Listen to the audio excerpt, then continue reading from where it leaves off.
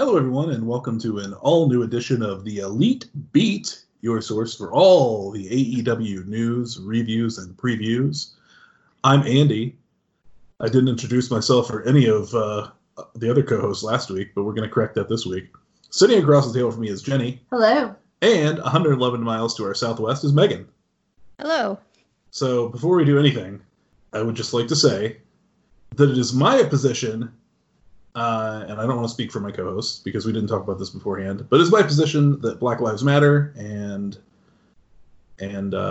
that's my position. That is also my position. 100%. Okay, the official position of the Elite Beat podcast is that Black Lives Matter. Good, all right, and we will we'll get more into that as we go on. But before that, we're going to do what we do every week, which is the Elite Beat Pop of the Week. That's right, the Elite Beat Pop of the Week. And what are we doing this week, Jenny?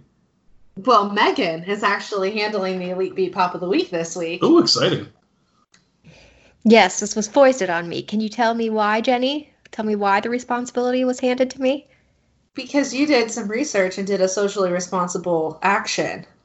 Okay, that's like 66.67%, but what's the 1/3 that's left over? Well, the numbers don't lie, and they add up to disaster for you. Well, the 25% truth here is that Andy opened his beer before the podcast, and I'm almost done with my bottle of wine, so I have not cracked my claw yet. Okay, thank you. Thank you for taking responsibility. And also, yes, I tried to be socially responsible this week, even though realistically, in the grand scheme of things, I don't want anybody to think that I think this is the only thing I need to do. But here we go. So because Black Lives Matter, I looked up Black-owned businesses, and some of my favorite businesses are vineyards and breweries. And there was a brewery in Holland, Ohio, which is up by Toledo, I found out. And I did not get to make it to Jungle Gyms, so I'm going to try and see if they sell that next time I'm there. What's the name of that brewery? It is Black Frog. Black Frog, all right. Yes. And I assumed because it was in Ohio that I had a better chance of Jungle Gyms carrying it, but there are definitely other Black-owned breweries throughout the country. I just don't see Ohio as like a major market for many cool things, you know? Yeah, we didn't. We weren't able to find one in Columbus. Mm-mm. Yeah, it's we looked as well. We don't have a Jungle Gyms that carries like a huge variety. Yeah, and they don't list online what stuff they actually do carry, I assume, because it changes, fairly often. So I couldn't even verify, but I'm going to try to get over there and check it out. I was kind of in a rush to get something for tonight. So maybe next week, we'll see. Jungle Gym's motto is, just come in and see what we have. Yeah, exactly. Exactly. So I will, but, maybe this weekend. I'm not upset, though, because I love beer, but obviously, Jenny, our first love is wine. So I did find a vineyard that's based out of California that is owned by two women, one from New Zealand and one from California. And they are both, as they say on their website, they're both African-American. And this is apparently the largest African-American owned wine company in the United States. And it's called the McBride Sisters Vineyard. So wait, is the one from New Zealand, or does she just live in New Zealand? I think she is from New Zealand. But she's not African-American. Well, she's a person of color, so I'm going to take that as it is. She's African Kiwi. Yeah. Well, it counts. So basically they found each other and they both really love wine, and she came to California, so that's how they met, and they put together a vineyard. So they have a lot of different wines, but the ones available in our Kroger's in Ohio is, I think they're like 3. There's a white, a red blend, which I picked up, and maybe another white one. I'm not huge on the white wine, so I went with the red blend. But yeah, it's the McBride Sisters Collection Red Blend, and it says on the bottle that it expresses flavors of red cherry and blackberry with aromatic notes of cocoa and caramel. So I'm into it. Cool. And I'm going to try to make this make a pop, but you know how red wines... Flick with your wrist. Okay. Okay. And there's my dog just clicking in for a cameo here. All right, here we go. Trying to do the wrist flick. Oh, not bad. That was pretty good. Yeah. Okay. Andy can amplify that in editing. Fix it in post. I can actually. It's actually one of the few like editing tricks I know. Okay. Well, good. I'm glad it made sort of a sound. It smells good. All right. And these are California grapes. Yes. It doesn't say what the blend specifically is, but they're California vineyards. So Okay. yeah. Ooh. It's a pretty color. Ooh. And it smells good. So let's see.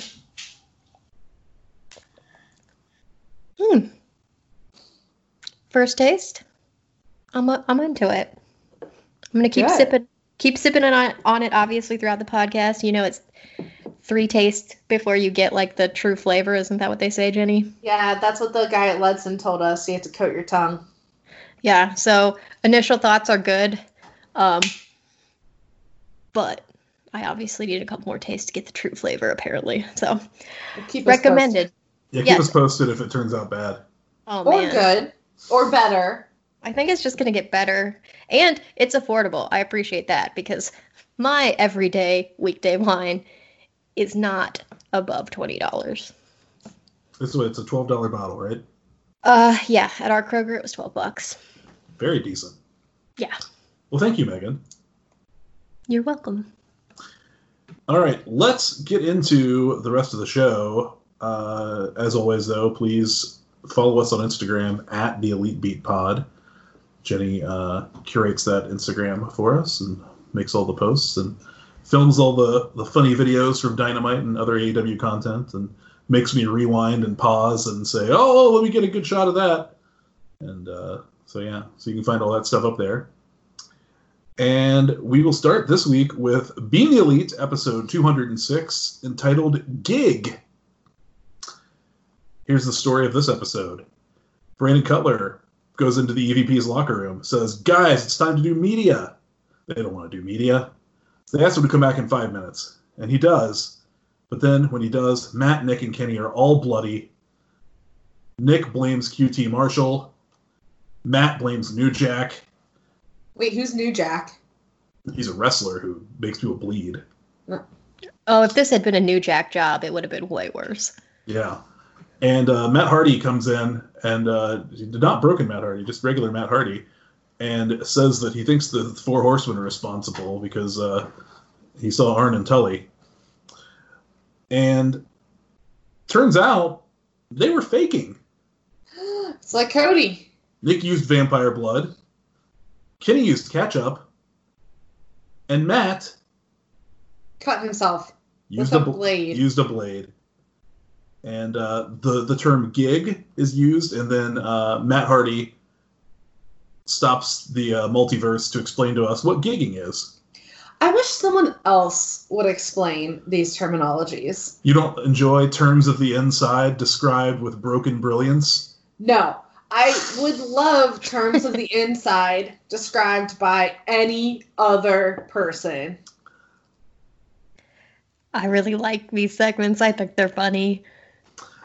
I'm going to say something that I've been thinking about for a few weeks now. And Megan, you can correct me if I'm wrong. Okay. But I suspect that I'm not wrong. I suspect that you really like Matt Hardy now. Oh no. I think I do. No, I think it Megan. happened slowly and I Where's didn't the notice. Solidarity. I think it snuck up on me. He just wore you down. Don't give in. I still have moments where I roll my eyes and think it's gone too far, but there have been some real highlights these last weeks that I think, I mean, the Stadium Stampede, the tag He team didn't do match, anything Ian to the Stadium Kenny. Stampede. Everyone else did the great stuff. He like turned into like 3 different characters. No. The only good part about his part was when it said like he can hold his breath for 347 seconds, which I did find as a lie very interesting, but relevant. It's so specific. He also drove the golf cart. Yeah, but Kenny really made that meme. Anyone could have driven. Look, I'm not saying that I love the Hardy Boys or anything. I just think Matt has found a good outlet for his creativity. And I've enjoyed it. And also, I think this week, Jenny, his classic Matt Hardy was fine. Without the grating Damascus character, are you okay with him? I mean, he still went to the Damascus stuff at the end of this episode. Yeah, but I mean, okay, I'm jumping ahead. On Dynamite, when he did his segment there, did you find that off-putting, or was that okay with you? I watched Dynamite. Okay. Did okay. I see this, Andy? I think you did. I was about 5 claws deep in Dynamite. Well, then you probably loved everything Matt Hardy did at that point. No, she was just staring at her phone. Oh, okay. Well, yeah, I think he somehow weaseled his way into my heart, or at least I don't hate him anymore. Yeah. All right, that was right. It feels weird. It feels like a weight has been lifted. Everyone thinks Cody's a real dumbass for cutting himself. Are you talking about the internet or just you guys? No, all the EVPs think he is. Well, yeah. You think that's what that was a comment on? Yeah, 100%. Okay. And if we ever get a YouTube show, I'll passive-aggressively talk about the stuff I don't like about Megan on the YouTube show. Oh, I can't wait. Right. Because you're bad at passive aggression, and I'm just going to know straight up what you're saying. So then in a little more realistic toned down setting, we see the Jackson brothers at Daly's place, and they're excited at having teamed up with Matt Hardy the night before on Dynamite. This was the first time they'd actually been a regular tag team match with him, and they're very excited. And apparently that trio is now known as the Spot Monkeys. So for future Chiron purposes, I guess. Public swole announcement. Don't put Lysol down your throat. She's about 4 weeks late on her joke.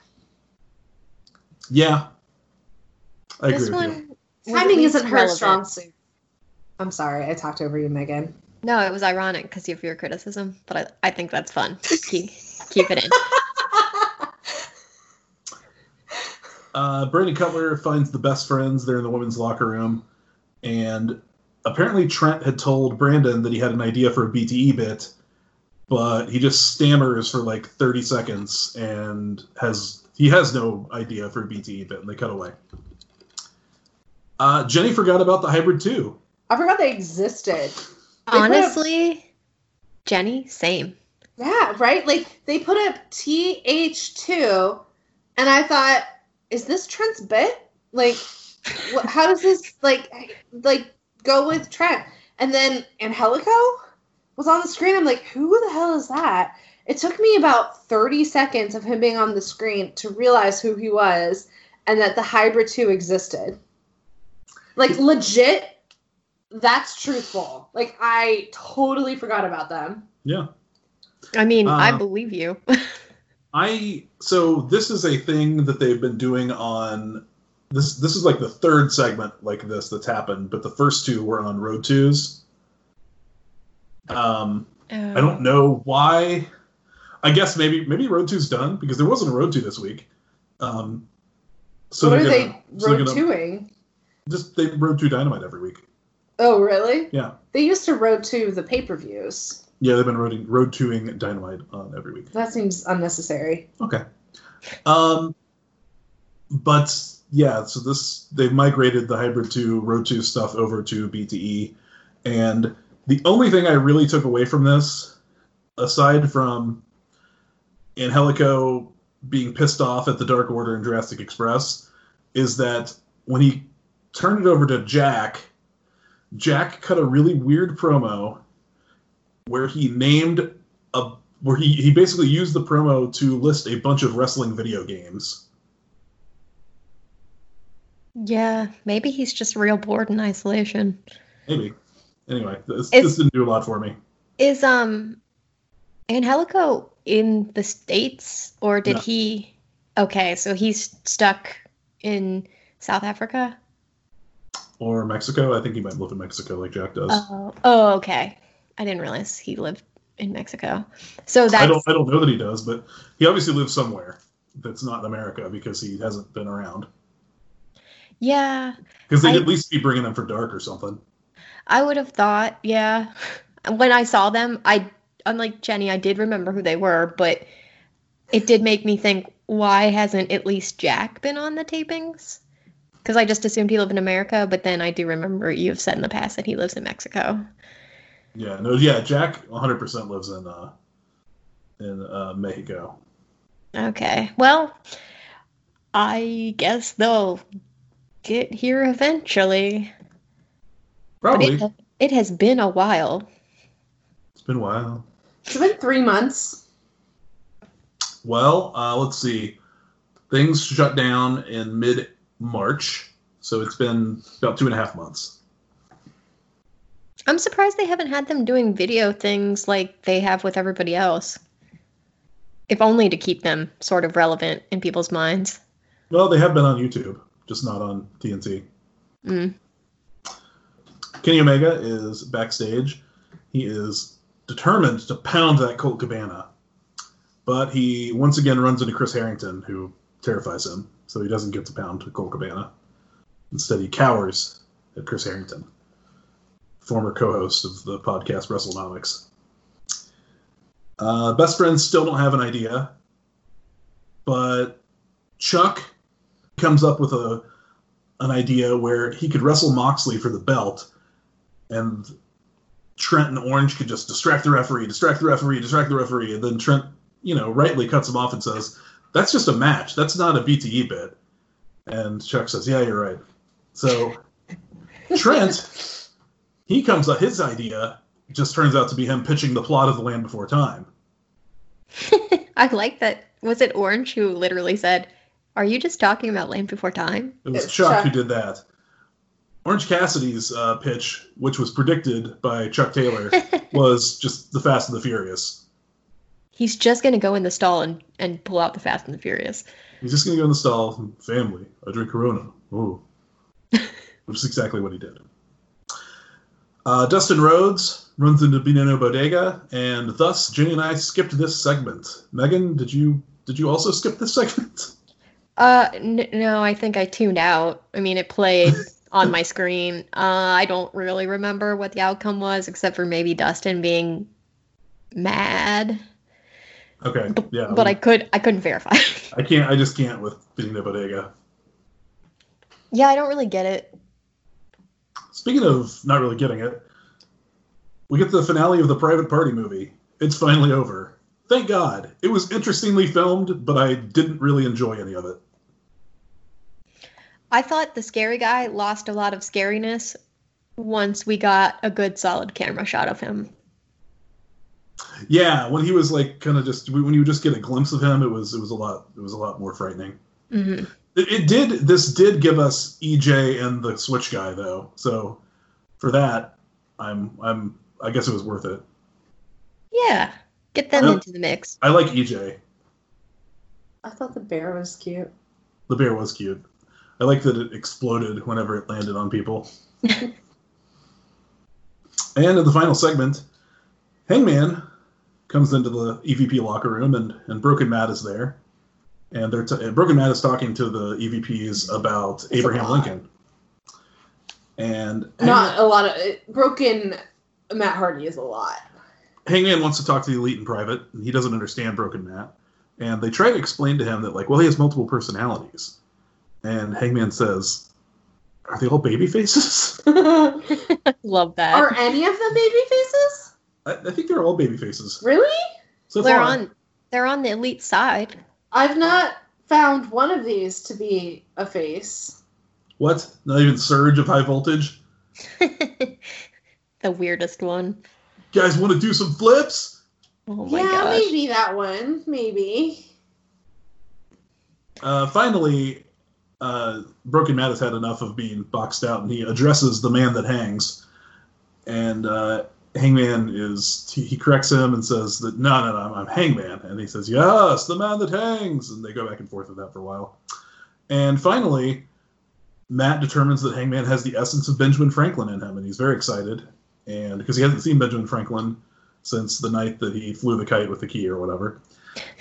And Hangman gets kind of freaked out and goes away, and that's the end. I agree with Hangman. I was going to say, I thought of Jenny so much when I was watching Hangman's face throughout this whole thing. I saw my face. Your face that you make when you watch Matt Hardy? Yep. In any form, broken or classic. Yep. So that was BTE. It was okay. Wasn't anything like super special about it this week. And that takes us to AEW Dark, which, hey, I watched this show. Megan watched this show. Yeah. This was like AEW Dark. It was, only shorter, which is great. Yeah, it's like for about 44 minutes, 45 that's minutes? Still pretty long. Yeah, but it used to be an hour. Yeah, the normal runtime was always an hour, which we all got used to. And then it went down to 15 minutes, and it's like, how do you bounce back from that? You don't run it for an hour and a half. Ugh, no, that was a bad move. They should ease us into it. It should have been 44 minutes moving forward, and then maybe kick it up to an hour. I think we all would have accepted that transition a little better. Yeah. So this was a 5-match show. It even had like a storyline that went on throughout the night and kind of paid off at the end. So I really enjoyed watching it, to be quite honest. Yeah, it felt good to get back to it in a way. Yeah. So we start out with Billy of the Gun Club versus John Skyler. And I thought this was a fun match. The highlight for me was they did your standard spot where a guy jumps and the other guy is supposed to go under his legs. But instead, Billy just stopped when the guy jumped. And he looked at him and he said, he held out his hand like at a very low distance. He said, "You jumped that high. Was I supposed to go under that?" And the guy says, John Skyler says, "You're really tall." And then Billy screams, "Jump higher!" And, yeah. Did he jump higher? I don't remember if he jumped again. I don't know if he had another chance to jump, because Billy, in short order, won with the Fameasser. Yeah, they were arguing, so it wasn't like he still had momentum from the ropes. I think they just got into a punching match. Yeah, I really enjoyed Billy in this match, though. Yeah, he's kind of weirdly fun. I don't remember too much of his days back in the Attitude Era, and because it was that time, I probably hated everything. Sure. But yeah. He seems like he has a really good sense of humor, and just looks like he came back here to AEW to have some fun. Absolutely, yeah, and to coach some young talent.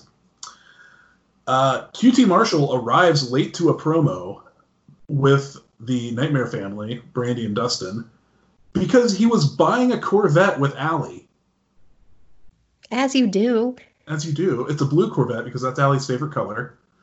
And they're not happy with him. Brandy thinks that the new hair has gone to QT's head. What did he do to his hair? He did like I don't know, hair plugs? Transplant or plugs or something. It looks good.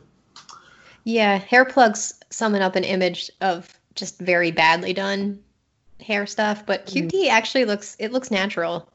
I think that technology has improved a lot. That's good. I mean, it's a little hypocritical of her to say that he's changed since his hair transplant, but not comment on the changes in her husband since his neck tattoo. Well, we can what about Cody's neck tattoo all night long. Anyway, so they're supposed to go, get together, but then Allie's like, "No, let's go get something to eat." So he drives off with Allie in the Corvette, and they go get some food. It's a weird storyline. Trouble brewing. Speaking of Allie, next up is the Butcher and the Blade versus John Cruz and Joe Alonzo, the fake death prankster himself. Oh my God, they let him back in? Yeah, I never heard follow up on that. Who knows? So we don't know if that was confirmed or not? No, we don't know. Okay. Butcher and Blade win with full death. Which took me a minute because I was like, oh, right, they have a finishing move. I didn't know they had a finishing move. You don't remember when MJF screamed at them, "Do full death"? I thought he meant like actually kill. No, that's their finishing move. Okay. Do a murder. Do a murder. So have we determined whether or not the Blade has just dyed his skull, or if he has little baby hairs that he dyed? It's like Marshall Mathers circa 2001 or so. Who's Marshall Mathers? Eminem. But he doesn't have hair in the front. Well, he's balding. Yeah. Right, but so did he bleach the top part in the front? I don't think so. I don't think he bulged scalp or bleached scalp. Did I say bulged? You did. Yeah. That's not a word. That's the term for when you bleach your scalp. Yeah. That's kind of what I thought. I was like, wow, that's official. No, I think that because it's bleached and the top of his head is bald, it just kind of looks, like he didn't bleach his skull, but the way his hair is, it tricks the eye. I don't know a better way of saying it, but he definitely just looks like maybe he got bored in the quarantine and didn't shave his head as much, and it grew in a little, and then he just bleached what was there. Huh. So Butcher and Blade squash these guys. The shortest woman in the world interviews Cutler and Avalon. They argue, and Leva Bates solves the problem. She determines that 2 negatives make a positive, and they're going to team up to try to get their first win. They've already done that, and it didn't work. They point out they've already done that, but she says this time she's going to be there to help. How can she help? She's never helped Peter Avalon do anything before. All right. And what wins does she have?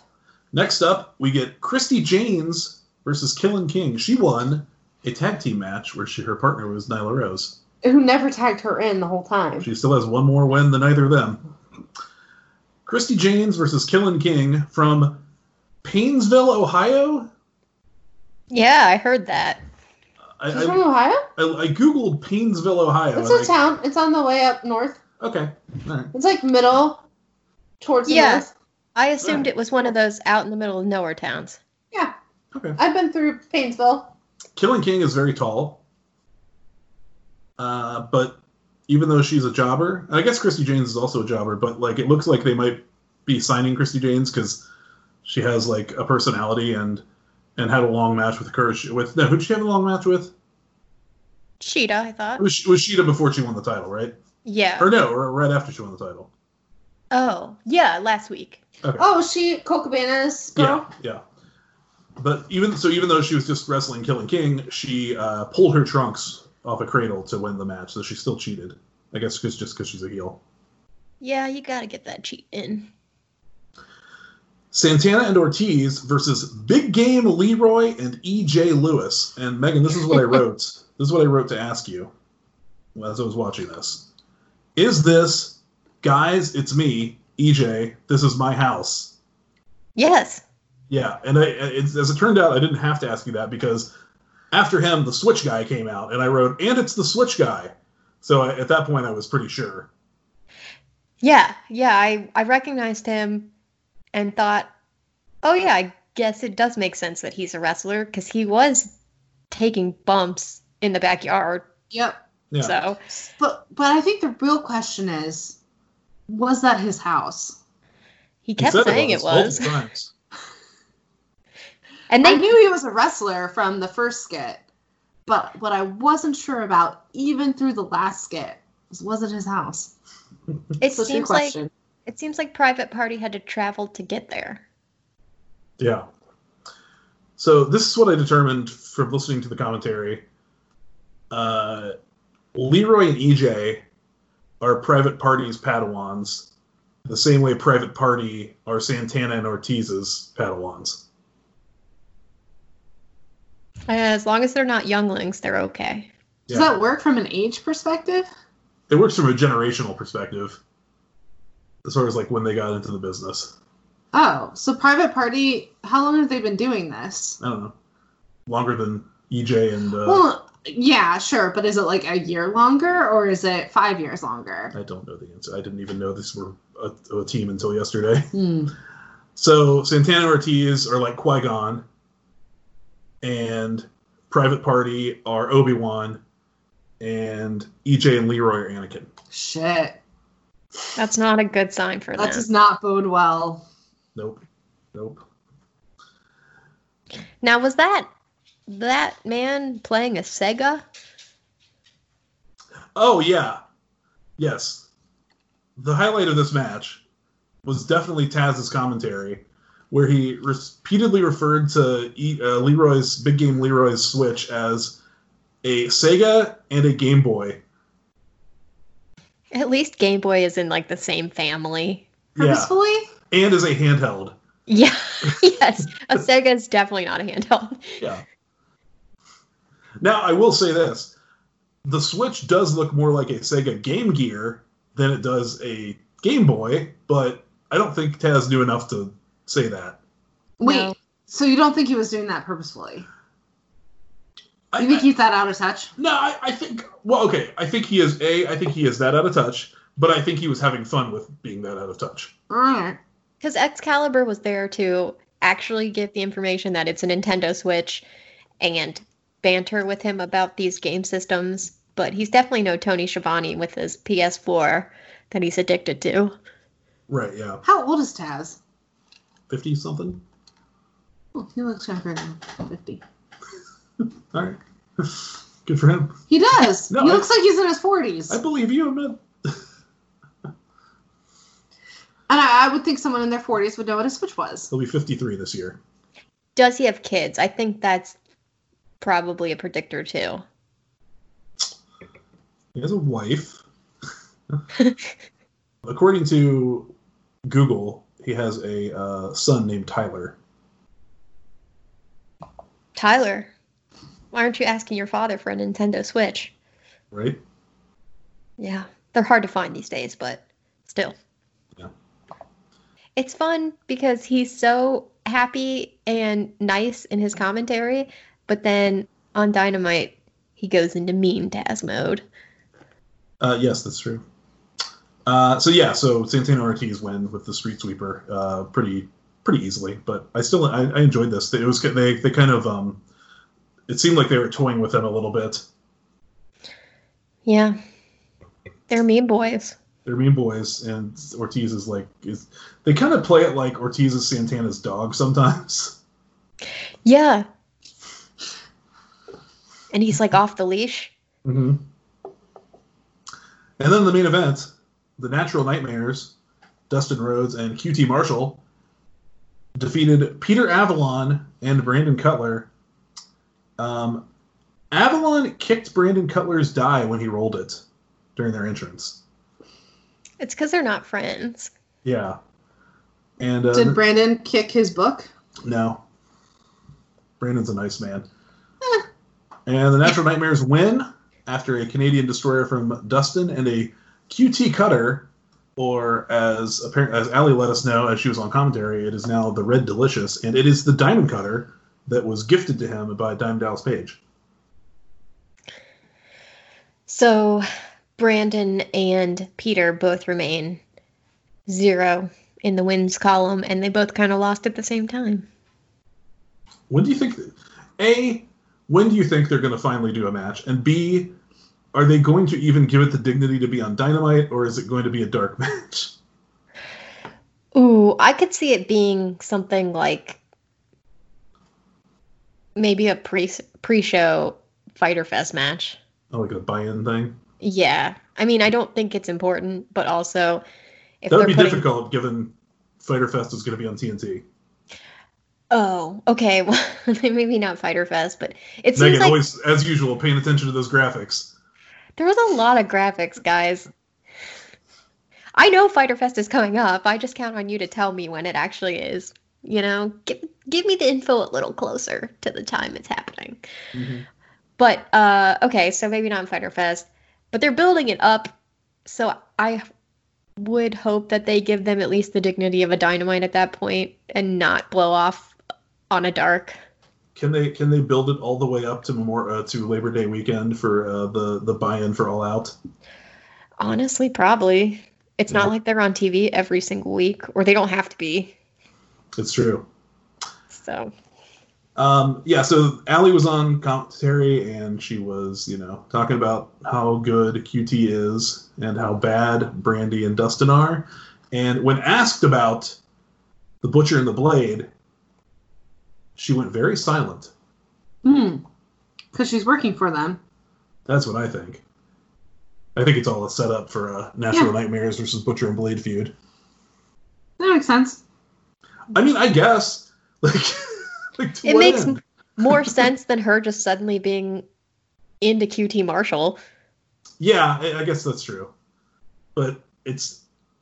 maybe they'll have a good reason for it. I don't know. But anyway, but because of all that, and because it had a normal number of matches, and because they had a storyline that ran throughout the show, I really liked Dark this week. Yes, I agree. I thought it was a good return to form. And they already announced that Mox is going to wrestle on Dark next week, so that's exciting. His first match on Dark, they said. Well, they said the first time the AEW champion would be on Dark, because if you recall, and actually, you know what? He was champion when that happened. Do you remember he wrestled on Dark at the very beginning of the pandemic era, and the point of him wrestling on Dark was because he killed Fabu Andre, and then Jake Hager came out and blindsided him and attacked him. Oh, yeah. So they totally lied about that. They lie to us all the time. Yeah. I don't think Cody was putting this together, Jenny. I get the sense Cody lies all the time in your head.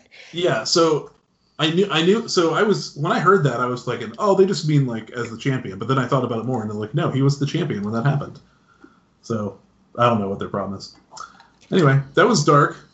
I want to remind you once again to follow us at the Elite Beat Pod on Instagram. We're going to move on to Megan's Dynamite recap. But first, Jenny, what are you doing? I'm opening my claw. What flavor you got there? I've got tangerine. That's a new one. Yeah, so I tried the Variety 2-pack this week. The Variety Pack 2 this week. And it had 4 different flavors than the original 4 that we tried. It had lemon, tangerine, watermelon, and mango. And I have officially ranked my claw flavors. I'm going to pull up my text to Megan to make sure that I don't misorder. Here's my official ranking. 1, lemon. Oh. 2, lime. Okay. 3, tangerine, which is coincidentally what I'm going to drink here. 4, raspberry. 5, mango. Then grapefruit, cherry, and watermelon. Now, Jenny, if you're feeling wild, you should mix the lemon and lime flavors. Oh, I want to mix the lemon and lime. I want to mix the lemon and raspberry to make raspberry lemonade. Okay. You open my claw. I can't get it. Okay. I'm glad you're on board with kind of experimenting with the flavors. Yeah, Andy got me a slushie maker, so I'm going to try making a slushie for next week. What? Yeah, I'm so really jealous. excited. I'll let you know how it goes. Oh, excellent. Let's get into the Dynamite. I guess it makes sense that the opening of this show was a very brief message about Black Lives Matter. Unsurprisingly, AEW is on the favoring side of Black Lives Matter. I will say that what they showed was basically like a black screen with, I didn't write down the exact verbiage, but it was like, we see you, we hear you. And my only criticism of it was that I very much thought this could be either a Black Lives Matter message or a Dark Order commercial up until we got to the Black Lives Matter part. Huh. Didn't see that coming. It was generic text on a black screen, and the verbiage they use, I don't know, maybe it's just me, but I was like, I'm not sure where this is going. And I think, like you pointed out, that they pre-taped this show, so maybe they'll do something more next week, but I expected Brandy or Cody to get on a microphone on video and say something, even if it was just a quick clip. Right. So this was a little generic, I guess. Yeah, or even like the announcers to say something. Yeah. Well, I get the announcers were taped, but this just seemed, I don't know. I don't want to criticize it because it's good that they're putting it out there, but it seemed very minimal versus what I'd expect a company with their values to put out. Especially considering their chief brand officer is a woman of color. Yeah. And I mean, you know, their owner is a man of color. Yeah, that too. He doesn't like to get on camera, he said. Yeah.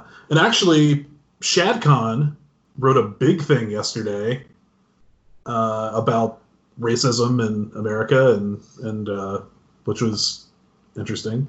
You gonna read it for us? I will if you'd like. I'm curious. Yeah, me too. Okay. The events of the past 10 days have been alarming and disheartening. Alarming because we know the history of systemic inequity that brought us to this point, not only with the recent killing of George Floyd and other African Americans in our country, but also the disproportionate impact the coronavirus has wreaked in communities of color. Disheartening because this familiar sequence of killing, followed by protest and civic unrest, followed by inactivity and silence, occurs ever more frequently in our nation.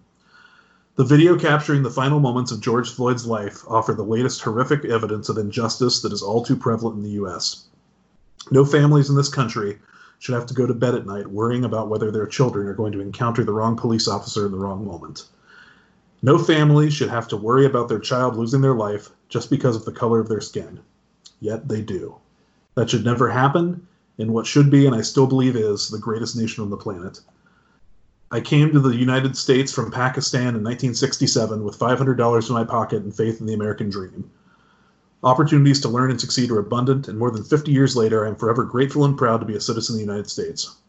Nonetheless, while I pursued my goals as a student and later in the workforce, being a Muslim American made me a frequent target of prejudice, discrimination, and hatred.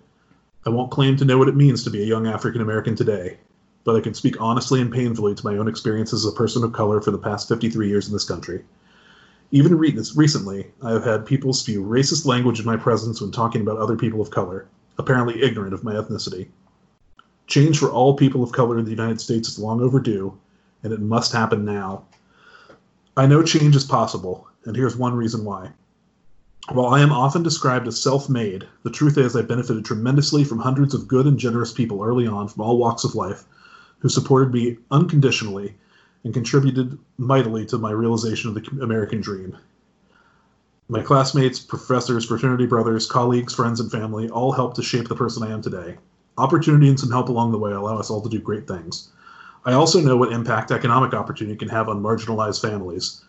The most rewarding professional accomplishment of my life has been the recent opening of my company's automotive plants in the underserved areas of Chicago and Detroit. People in those areas only needed an opportunity and hope to break the relentless cycle of poverty and oppression. It is inspiring, and why I'm also committed with the Jaguars to investing in developments we envision for downtown Jacksonville, where new jobs will result in immediate and sustainable livelihoods. My overarching goal, or mission, is to do my part to level the playing field so everyone has the same access and opportunity to achieve the American dream, without fear or compromise. As a member of the NFL family, I recognize I have a unique opportunity to address inequity whenever it is present, expand opportunity for all who seek it, and seek justice for all who deserve it. I take that responsibility seriously. In Jacksonville, I frequently meet with Jaguars players to better understand their experiences and concerns. I can only imagine their range of emotions today in the wake of all that has unfolded in 2020. I know they are hurting, yet also committed to doing good in Jacksonville, and the communities where they were raised and will always consider home. Mindful of this, I will listen to the players in the days ahead with an exceptionally keen ear so we can work with them to make the transition from conversation to actionable plans in the name of lasting change. And I will do the same with employees and associates throughout my various businesses where the interests and concerns on this matter are no less vital. Racial discrimination has no place in our society. That's been said. But what's been done? We must have the answer today, and we will work with players, staff, and more to arrive at a timely response. Because this moment, while agonizingly similar in many ways, is unlike any other in our history for underserved people and communities in the United States. We cannot attack the virus of racism with indifference or periodic attention. We cannot expect an easy cure or give up when the quest becomes inconvenient or uncomfortable. Most of all, we cannot fail our children. Children who deserve to know they have the same opportunity to earn a living, have a family, and live safely, no matter the color of their skin. Racism in all its forms will kill. It kills peoples, it kills communities, it kills dreams, it kills hope. For many Americans, now is the moment. Never has that been clearer. I don't want to wait. Oh, It's a good glad. speech. Yeah. It's like hard to follow that. Like, Yeah. Yeah. So I hope that means he deeply regrets his donations to the Trump inauguration. I'm hoping that means there won't be any more for this election cycle. I will say this, as best I can tell, and there's a website called Open Secrets, which kind of keeps track of political donations because they are a public record. He hasn't donated money to a Republican since 2017, and the last 7 political donations he's made have been to Democratic candidates and causes. I think it's more than politics, though. Like, this whole thing is more than politics. It is. I mean, it's a systemic issue that has been in our country since the beginning, and it's bigger than politics. Yeah, but he directly funded the president who currently says Antifa, which isn't even like an organized thing, is a terrorist group. Yeah, and like, I mean, our president's a racist. I mean, Yeah. he supported a racist. I get it. I feel relieved to know that he supported Trump, and then I'm assuming, having seen the horrible results of that, immediately switched to supporting more sane, reasonable people. Yeah, I'm going to give him the benefit of the doubt. Specifically, he donated to Cory Booker's presidential campaign, which, of course, did not, pay dividends. But that's who he was backing. Yeah, I mean, I'm just happy he saw the light on the whole Trump thing and made the switch. He learned, he grew. I'm not going to hold it against him. Yeah. No, I'm with you. Okay, so heavy start. But did want to get that out of the way. Yeah.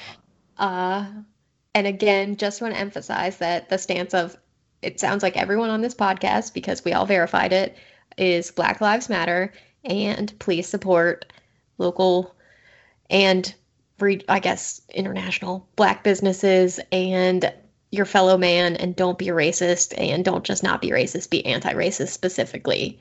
Don't say all lives matter. Specifically, don't say all lives matter when you're responding to someone who says Black Lives Matter. Yeah, no one has ever said only Black Lives Matter. We know everyone matters. Black lives specifically matter right now because they are in danger, and that's what this is about. We use an analogy with the pants pissing for coronavirus. Here's the analogy that I've seen that I think best describes Black Lives Matter. If there's a neighborhood and a house is on fire, and the fire department comes and starts using their hoses on every house in the neighborhood, that doesn't help the house that's on fire. Exactly. And Black Lives is the house that's on fire right now. Exactly. Yeah. Also, don't say you don't see color, because that's not helpful. And I think it was specifically Brandy. Andy, I remember you telling me something Brandy had said. I don't know if it was a podcast or some other form, or maybe it was Cody repeating what Brandy said. But basically, when you say you don't see color, you erase an entire facet of a person of color. Color is their experience.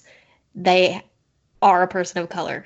Saying you don't see color is bad. You should see color, and then you should understand how that context affects their lives.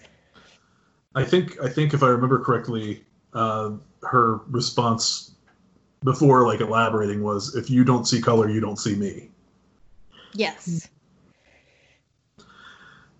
Unfortunately, Le Champion is an All Lives Matter guy. Oh no. Yeah. Are you sure serious? Oh, I'm serious. But it's not. Oh, that's what's so frustrating. No one's saying that not all lives matter. We're saying that there's a problem and people and Black people are in danger right now, and we need to address the danger. We need to address the house that's on fire. We do, but here's my hope, is he's in a company full of a diverse, colorful cast, and I hope that, much like with the coronavirus, somebody explains to him, and I hope it's a white person, because good Lord, stop putting the work on every person of color ever to explain this, but somebody tells them their experience, and he has the open mind that he did before, and he just learns, and he chooses to take it in, because he was very inclusive of Nyla Rose when she was on the podcast, and he even admitted that he didn't always get what trans was, but he listened and he learned. So somebody out there in the company is probably going to bump up against him saying that and help adjust his viewpoint. I hope. I mean, Chris Jericho grew up in a time where, like, it was not that far from Martin Luther King and all the protesting. Like, you know. He also grew up in Winnipeg. Well, yeah, but I'm still, like, racism is... Yeah, but it's so prevalent. I think that the people who... I don't... There's no way to phrase this without me sounding like I'm apologizing for people being racist, but I will say this. Racism comes in all forms. It doesn't necessarily mean you're going out and lighting crosses on fire, you know? It's not always, like, about hatred. It's about treating people differently, whether you consciously know it and acknowledge it or not. So, like, you can be racist without me saying, oh, you're part of the KKK, right? Like, that is turned up to 11 level of racist. But, like, you can do racist things and consider yourself not a racist. I think people that say all lives matter, some of them say it because they don't really understand how it in itself is being racist. You know? Yeah, I get that. And I don't think that Jericho, I hope, because he seems like a nice man, I hope he's not saying that to oppose the support for Black Lives Matter. And God help me, I hope he's not calling that a terrorist organization like other people. I just think he's probably one of the more less informed people that is saying it because he's trying to be centrist about the issue. You know, like, I can't speak for him. Obviously, I've never met him. I don't know him. But he doesn't seem like his intent is to put down anybody else. And I would think that he wouldn't go far in that company if he had that attitude. I think there would be a quick reprimand from multiple people on the roster because they are full of people of color. And I don't think any of them are shy about explaining how that hurts the community and the cause. Looks like he deleted that tweet. All right, Good. Maybe somebody got to him. Good. His most recent tweet just says, "Rest in peace, George Floyd." Okay. I mean, JR got called out on Twitter for using she, her pronouns for Sonny Kiss, and I just love the interaction you sent me a screenshot of where somebody called him out and he said, I talked to Sonny Kiss and confirmed that he uses both she, her, and he, him pronouns, so it's cool. And then Sonny Kiss responded, heck yeah, let's get back to, like, the bigger issues, Black Lives Matter. Yes, I love that, yeah. So, like, I feel like if you're in that company, you're in an environment where if somebody tells you you are wrong, it's not in, like, an attacking way. And it's probably the best place for somebody to be corrected and given the opportunity to learn and grow. So, I'm hopeful.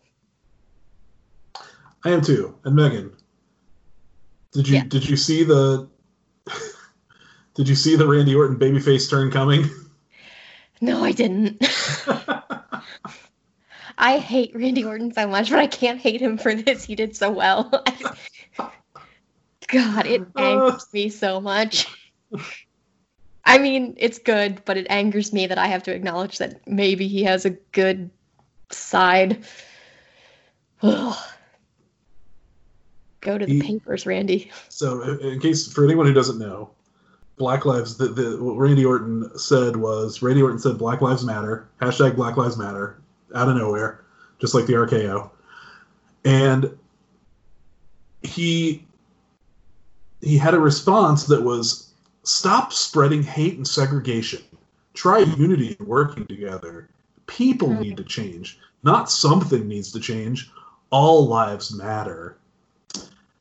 To which Randy said, all lives do matter, but the point I was trying to make is that I finally realized that until Black Lives Matter, they can't. Get it? Damn, Randy. You said it. Yeah. So good for Randy. Yes. Yeah, honestly, I didn't Maybe think... he can talk to Chris. Look, I hate Randy Orton. I would never just decide he's a racist, but I didn't think he'd come out as like on social justice issues. I kind of just figured he'd be quiet. I didn't either, man. I was delightfully surprised by that. Yes, and I'd be remiss if I didn't mention that apparently Jackson Riker, his colleague, runs the opposite way and also put that on Twitter. And then a bunch of the wrestlers in his company were like, yo, bro. Yo, fuck you. Yeah, I think fucked. Kevin Owens basically literally said, fuck you. Yeah. Ricochet was very nice and he didn't need to be. So was Ali. Yeah. I love Ali, though, because he's always put out such a positive vibe that it's not... I don't feel like he does it because he thinks he has to be nice. I think he's just like a full-on, genuinely nice person. Like, go listen to the Talk is Jericho, I believe it was, or maybe the Austin podcast. He's done a couple with Ali where he talks about his time as a Chicago cop. And I cannot believe the patience and kindness he approaches people with as a cop in a place where, you know, your life is on the line a lot. So he's a beautiful person. I'm just saying. Love him. So as we head into Dynamite here, let's just hope that, you know, I saw Lance Storm doing some good work on Twitter this week. Maybe Lance can have a chat with Chris. We got a PSA from Hangman Page. I don't know, we like to talk about how he does good work. Do we get a new PSA? On Instagram. Oh, what did he say? He said, remember to wear a mask while marching the street, protesting police brutality and institutional racism, because there is still a global pandemic spread through respiratory droplets, and also because the cops may shoot you with tear gas for no good damned reason. Our woke Lord and Savior. Oh. I love him so much. Mega responded, saying, thank you for using your voice to be a positive force for change. Oh. That is... Thank you, Mega Parek. Yes. I'm going to Adam Page and everybody who's doing the work. And also, please don't forget there is a global pandemic. I'm glad Adam Page put that out there because when I went to Kroger, the drop in number of people wearing masks was alarming. It's Megan, it's over, don't you know? I feel I have so many. It's been tough because I have so many feelings of support of, yes, we need to get out there. Yes, we need to make the voices heard. Yes, we need to make change and stop this. But there's also still a global pandemic, and I'm just worried that everyone out and most of the pictures I've seen of protesting, no one's wearing masks, and I'm just worried. I'm worried that all the good people are going to get the COVID.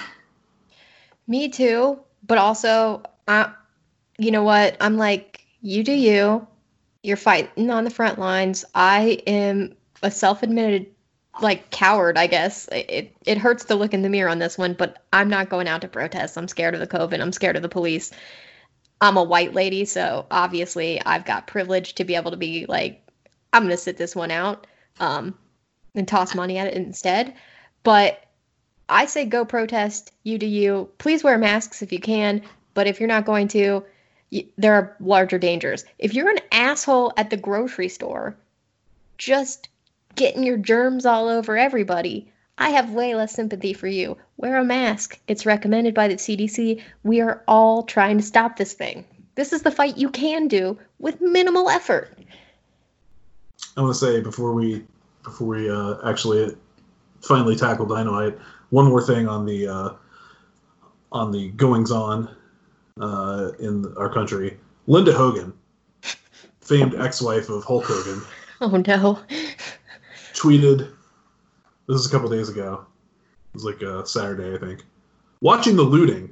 It's all Afro-Americans. Not sure how robbing and stealing set the record straight. But if they want to be heard, they need to be civilized.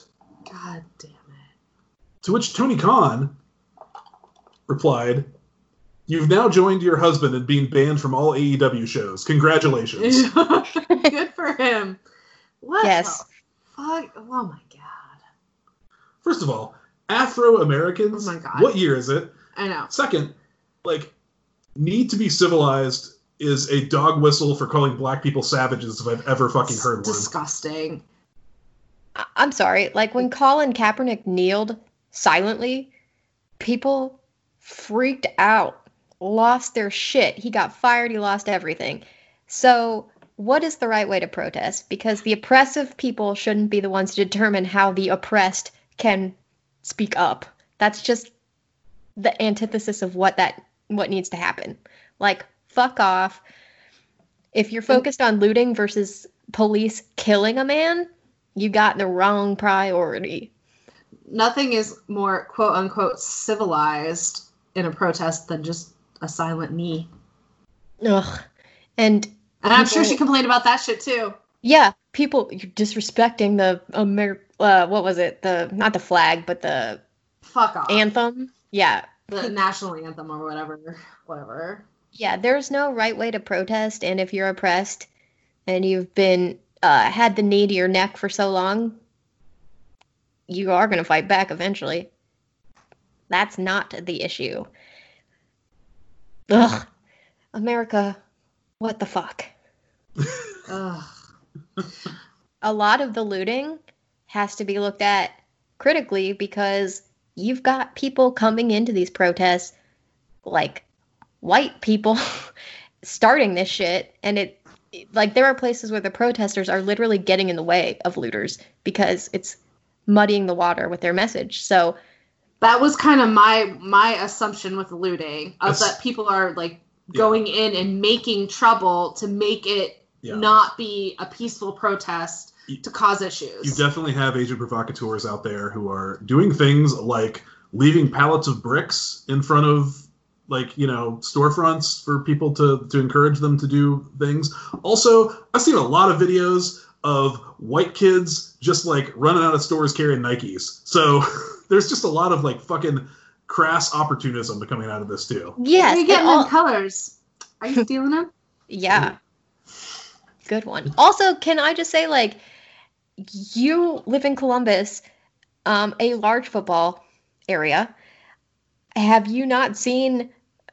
I don't know if those sports programs got to the point where people were flipping cars after wins and or Yes. losses, but Yeah. like there are plenty of times when riots are apparently just cool because, you know, you can loot a store after a victory or a big loss. We get it. But when there's a systematic issue that is being brought to the forefront, that's when things are bad. You know, like it's an unfair lens. It is. I want to read the tweet that Sami Zayn wrote a few days ago that I just, it's so good. I love the simplicity and, ironically enough, the honesty of pro wrestling. In pro wrestling, if I torment you for years, insult you, spit on you, humiliate you, and physically attack you until you eventually had enough and you beat my ass, I'm still the bad guy who had it coming. It's true. Yes. That's a really good. Analogy? Yeah. Yeah. Yeah. All right. Oh, I feel like we needed that. You know, like. Yeah, I did. I really did. I feel good now. And also, just as a disclaimer, don't come at us with why you got to be political on a wrestling podcast. Racism isn't political. Racism Agreed. is a problem America faces, like, factually Yes. speaking. Yes. It's not political to say racism is bad. Yeah, racism is not an opinion. It is a fact. Yeah. It's not even my version of a fact. It's a fucking fact, and it's not political. I'm sorry, I talked over you. And I read a bunch of wrestler tweets, so it's on topic. Yeah, we tied it all together. Mm-hmm. I'm glad we got to have that conversation and get all our thoughts out there. Us three white people, which I think we all realize where we're coming from, but it felt cathartic, and we just want people to know we are pro BLM on this podcast, so don't add us. With that being said, I'm going to shift tones considerably, and we're going to go from serious issue to wrestling fun show.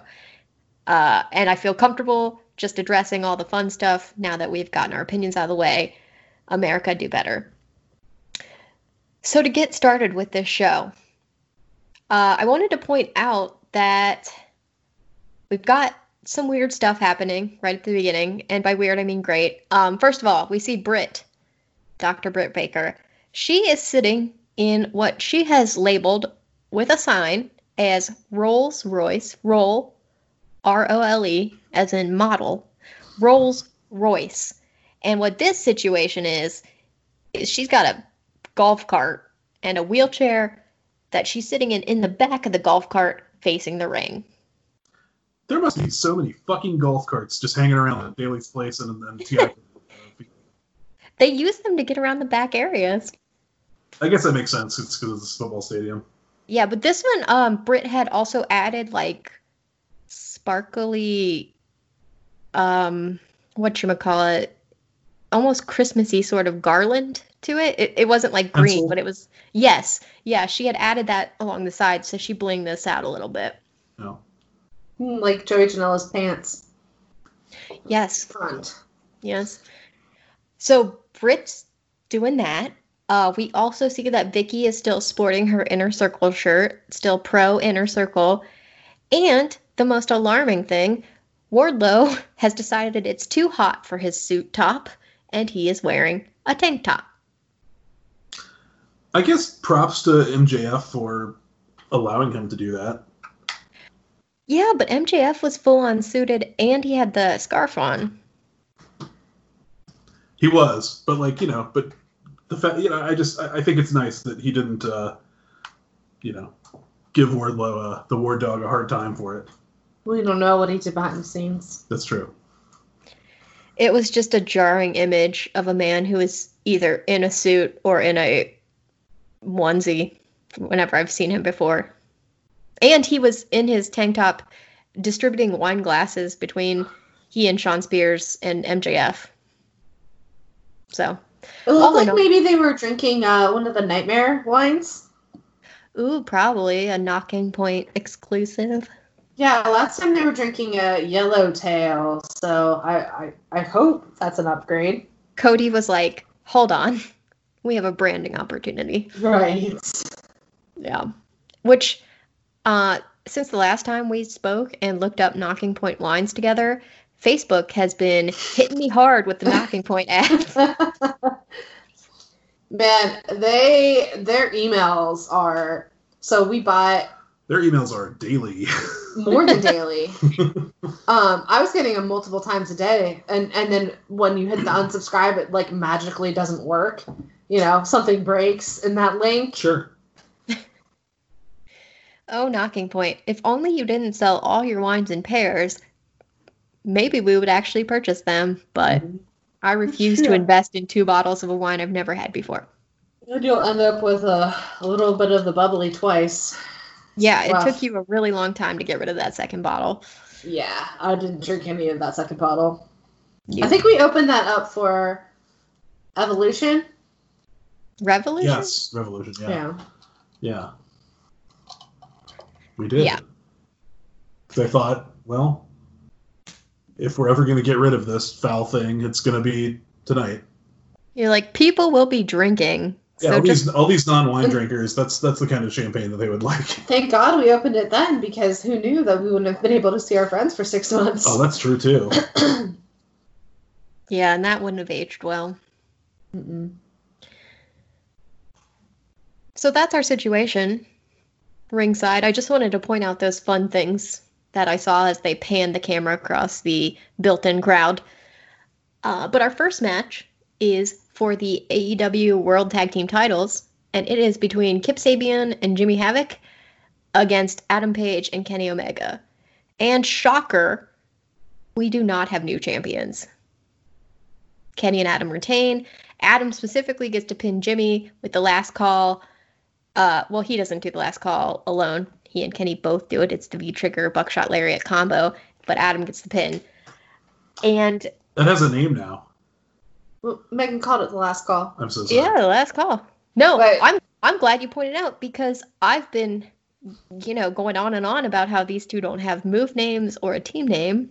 still don't have a team name other than we gave them a team name 4 months ago. Mega Hung. They Can't get any better than that. They refuse. I believe this was the first time they've teamed up in just a 2-on-2 tag match since they beat the Young Bucks at Revolution on February 29th. Wow. You're right. Well, Adam's been out of the picture since the lockdown. Living in the woods. Yeah. Yeah, drunken in the woods. I did enjoy their team Chiron, which said prefer 2%, 80 proof. Hell yeah. That was funny. Yeah, it's I good had to stuff. explain that to somebody. Oh, Jenny. Someone was too many claws in. Oh, Jenny. This win is noticed by both FTR, who have set up in the crowd area, but also away from everybody else. They're just in seats like a million miles away from anyone. They're social distancing. Yeah, it's responsible. Yeah. And also the best friends, who are scheduled to take on the champions, which remain the same, at Fyter Fest. FTR are Black Lives Matters guys, too. I just want to point out. Good. They seem like they're upstanding gentlemen. Yeah. This match, I thought it was fun. I feel like it's hard to have a bad match with Kenny and Adam. Not to necessarily discredit Jimmy and Kip, but I think this is maybe the highest profile match either of them have had. Oh, for sure. Yeah. Yeah. Like Kip, I mean. Kip had a pay-per-view match, right? Yeah, but this is for the tag team titles against two members of the Elite, Mm-hmm. So what do you guys think of the match itself? I thought it was really good. I got to explain what the backwards peace sign means to Jenny.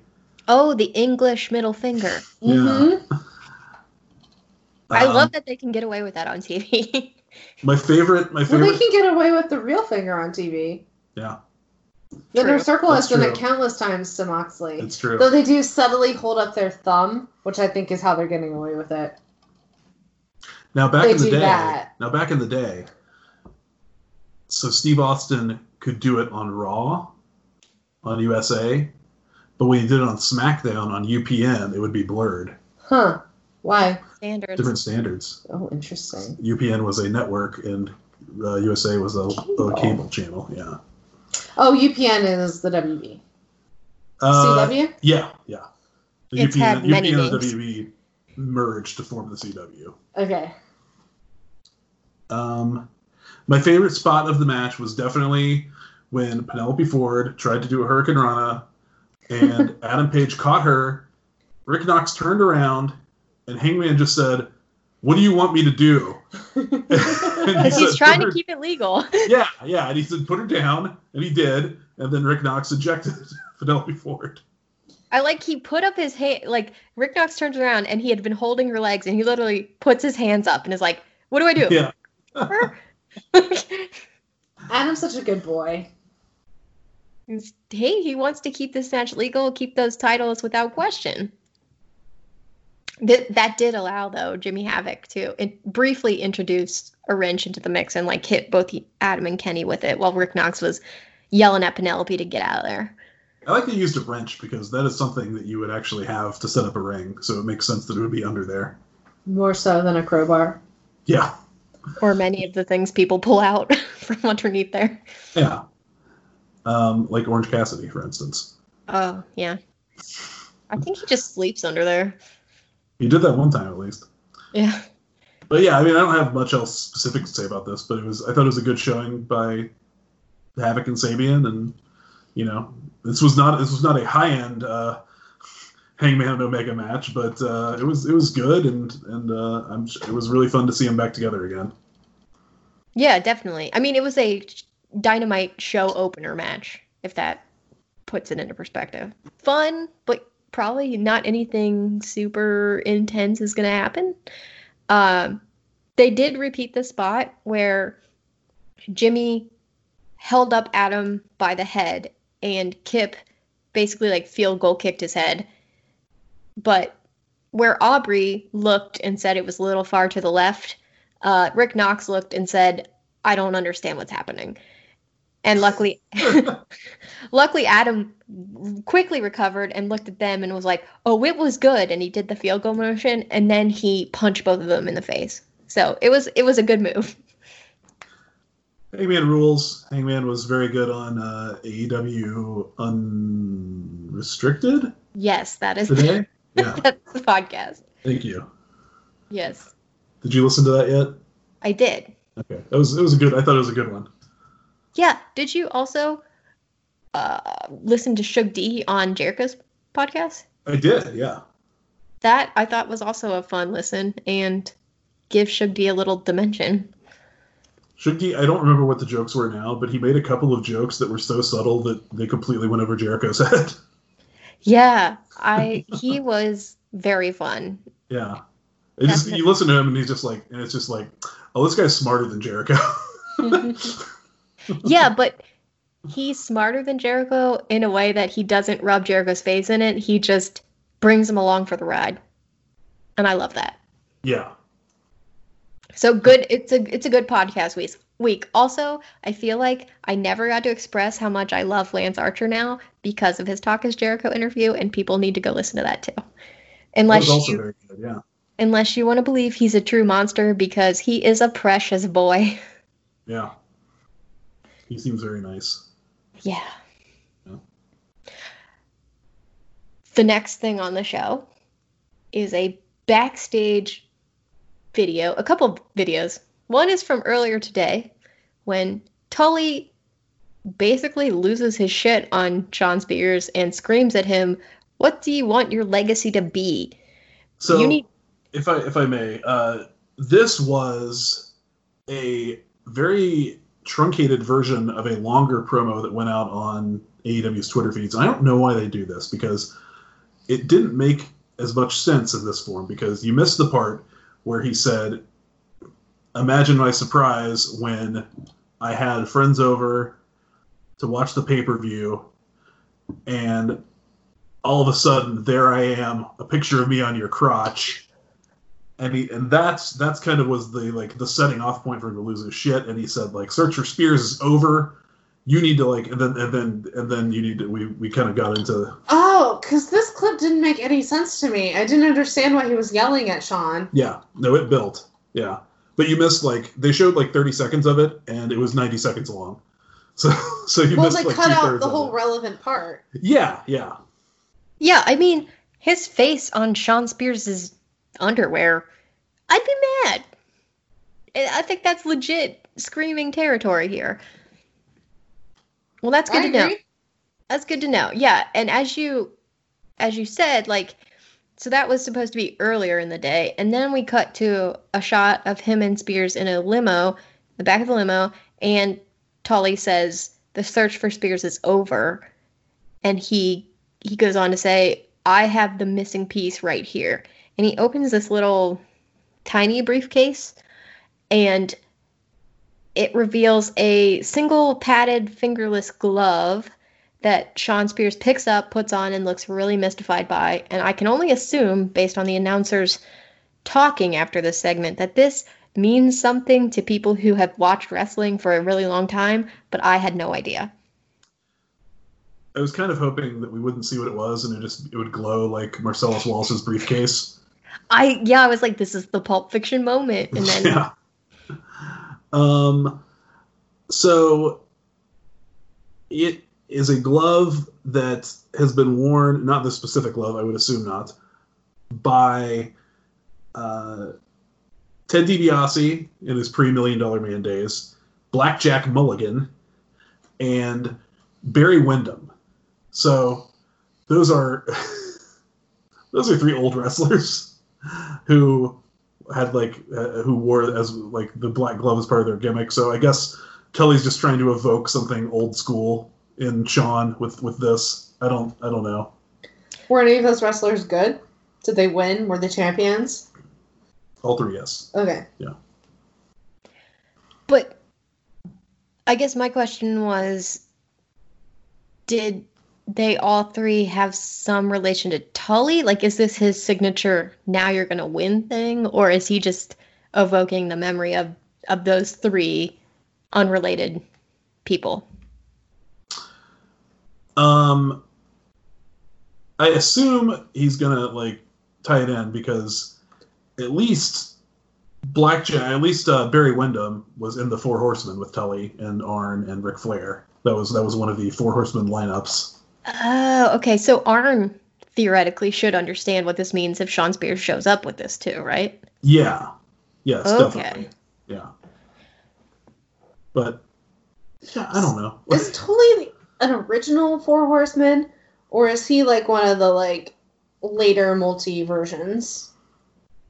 Tully is an original Four Horseman. What about Arn? Arn is an original Four Horseman. Okay. They got history. Yes. The original lineup of the Four Horsemen was Ric Flair, Ole Anderson, Arn Anderson, and Tully Blanchard. Okay. In 1985. Here is an unrelated, and you don't have to answer if you don't know, question, but because Arn and Jake pointed out that they never cross paths in the ring, did Jake and Tully ever cross paths? Probably not, because Jake was always in WWF when Arn and Tully were in WCW. And when Arn and Tully went to WWF, it was as a tag team.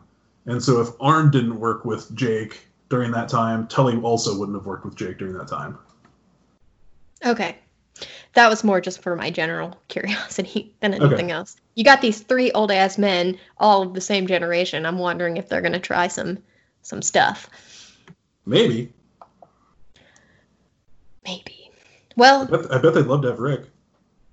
Oh, for sure. Yeah. They're not going to get Rick with Charlotte. No, they're not going to get Rick. In fact, Ric Flair, I don't know if this is true, but Ric Flair said recently that he talked to Tony, because he just signed a new deal with WWE, and he said he talked to Tony Khan, and Tony Khan told him that he wasn't even going to try to sign him because he knows, how much Rick values his relationship with WWE. Oh, but is that a polite way to say you're a little bit past your years and maybe aren't as good at maintaining as the other older gentlemen we have signed? Are the other older gentlemen good at maintaining? I think Arn has Tully done excellent. Tully seems fine. Does Arn? Does Jake? Jake went rogue that time and air humped Brandy. Yeah, what do you mean by maintaining? I think Arn, though, in the promo off, I guess, with Jake, I thought Arn did great. Oh yeah.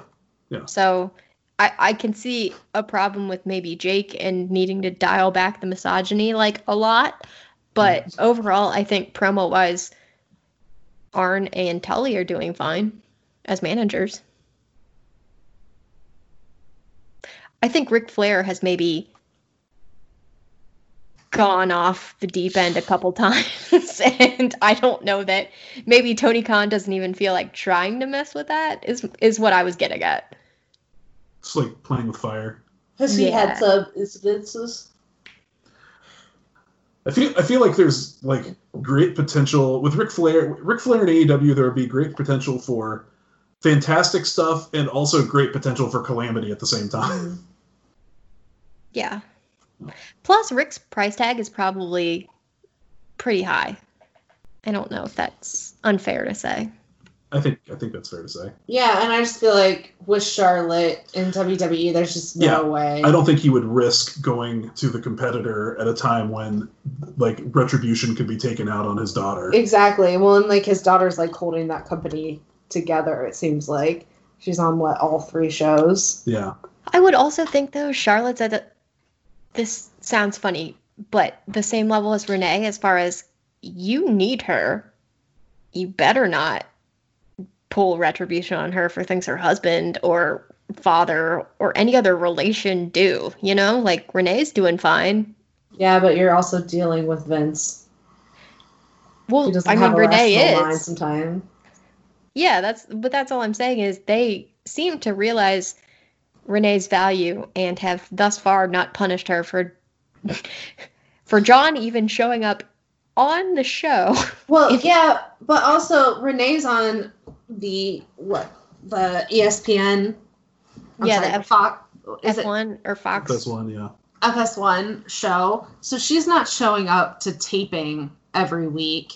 And Vince isn't in charge of her storyline like Charlotte. Yeah, like I was gonna say, I'm gonna agree with Jenny here because like I think that the only real difference is that if Vince burying Renee would just be like making her sit at home and collecting her check for doing nothing.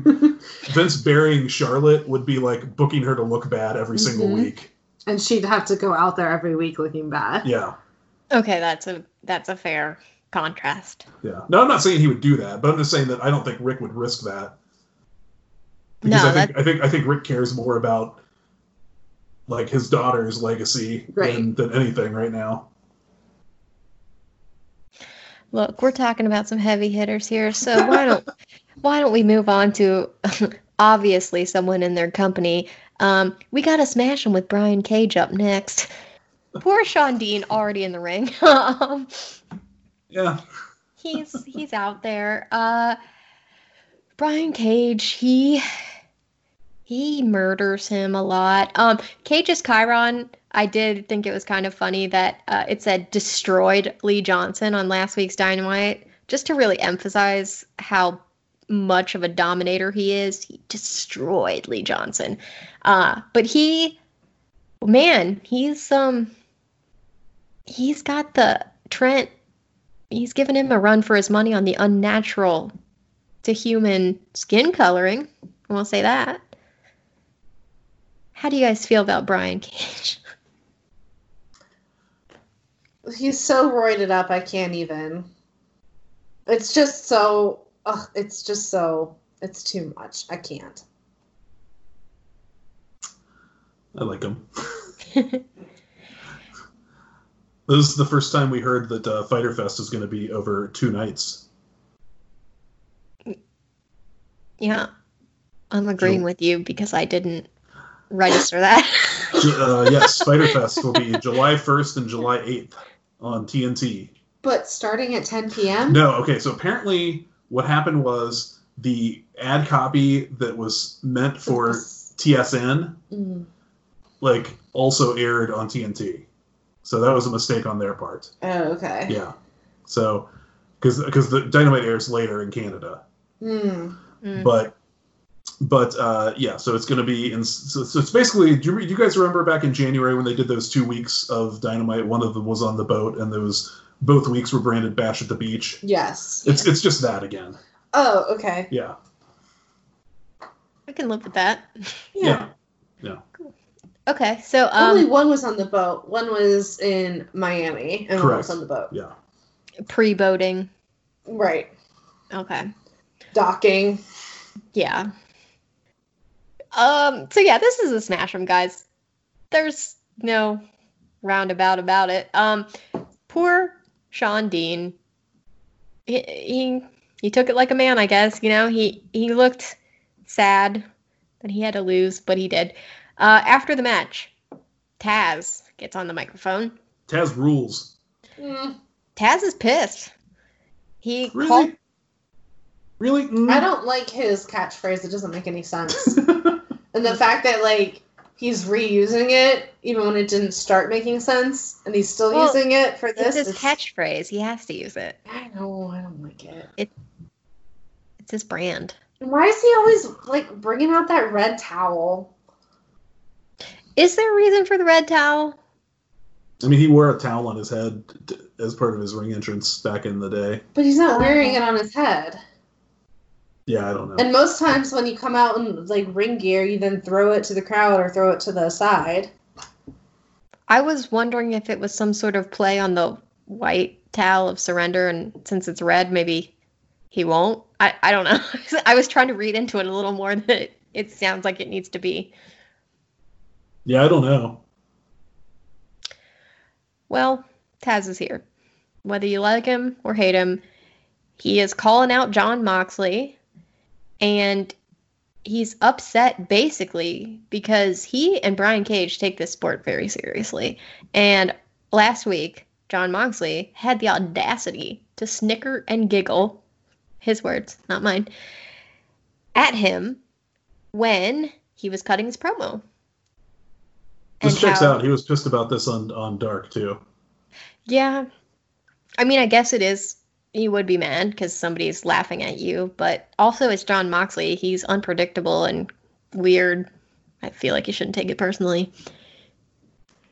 Luckily, Moxley shows up to clarify things. He's starting to get in the ring, and Taz says, "Think and be careful before you enter this ring," in a threatening manner, and Moxley looks at him like, "Okay, bud," and just climbs right in. And he explains that last week he was smiling, and this week he's smiling because the thought of going to war with Cage makes him happy. It's why he's in the business. He loves a good fight. And he goes on to say that basically, like, he gets Brian Cage as, like, a new guy, a different, I think they called him, like, a whole different thing, but that... They called him a different breed of shark. Yeah, he said... Moxley, they're swimming with a different breed of shark entirely. And he also said, "Don't waste your time trying to intimidate me. I don't need it." So he's just here for a straight up fight. And I loved it. I love the tone of this. I think it's very good, especially since Brian Cage didn't look intimidated either. So these two are going to just beat the shit out of each other. I think they're going to have a great match. It's going to be brutal. I'm very excited about this. I have noticed now that since Mox became champion, he only feuds with Hosses. There was Hager, and then Brody, and now Brian Cage. Because he's secret big. Like, even looking at him in the ring, he's taller than Brian Cage. It's because Brian Cage shouldn't be that big because of all the roids. From there, we go to poor Alex Marvez, who is just making the worst attempts at interviews lately. I think he could try harder. I think he could use his timing a little better. I don't think he should have come out here. No, this is a bad decision on his part. Lance Archer is out in what appears to be some sort of abandoned construction site, beating the shit out of some geek in a mask. And Alex Marvez thinks this is a good time to interview Lance. He seems available.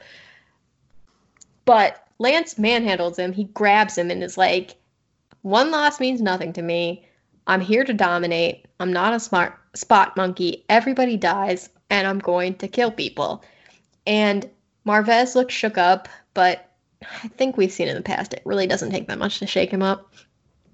Regardless, Jake is there, and he kind of surprisingly apologizes to Marvez for Lance's behavior.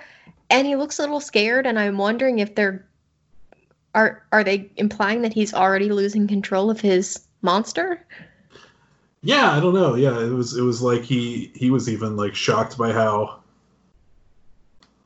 you know. Yeah, like how brutal. Even though, to be clear, Lance grabbed Alex Marvez's like suit collar and pulled him close. It was fairly tame. But it's weird to me that Jake is shocked by this behavior. It's pretty in line with Lance. Yeah, I mean, he didn't destroy a toilet this time, but still. I did. There was something Marvez did in this segment that I really liked, which is that he kept slowly bending backwards to make himself appear smaller and smaller next to next to Archer as Archer was screaming at him. Yeah. He's a professional, I assume. Yeah. I don't know. I've only seen him on this program. Sure. But I guess Lance is taking out his frustration on Brandos in abandoned construction sites, so watch out. From there, we take a whole 180 and we go to the backstage official AEW bar, I want to say, because it's there on the premises, and Private Party are hanging out when classic Matt Hardy appears. It's classic, right? Yeah. Okay, it's like Hardy Boys Matt Hardy. Yeah. And Matt is very complimentary towards Private Party. He's glad that Mark Quinn appears to be feeling good, and Mark jumps around and basically shows like, yeah, that injury temporary. I'm good now. Matt says Private Party are the future of tag team wrestling, and that their bond as a team reminds him of the one he has with his brother Jeff. And he opens the door for them to basically ask advice whenever they need it. So Isaiah chooses this time to propose Hardy Party. Yes. Instead of just saying thank you, Matt, we'll consider that, they chose to completely mark out. Yep, which is an understandable reaction, but also super hilarious and cute. And Matt handles it gracefully. He's like, okay, you let me know if you have any real questions. I'll see you around. And he leaves, but on his way out, he passes Sammy, who is just scooting around on his one-legged scooter device. It's Hit-Me-Up-Mobile. Yep, his Hit-Me-Up-Mobile.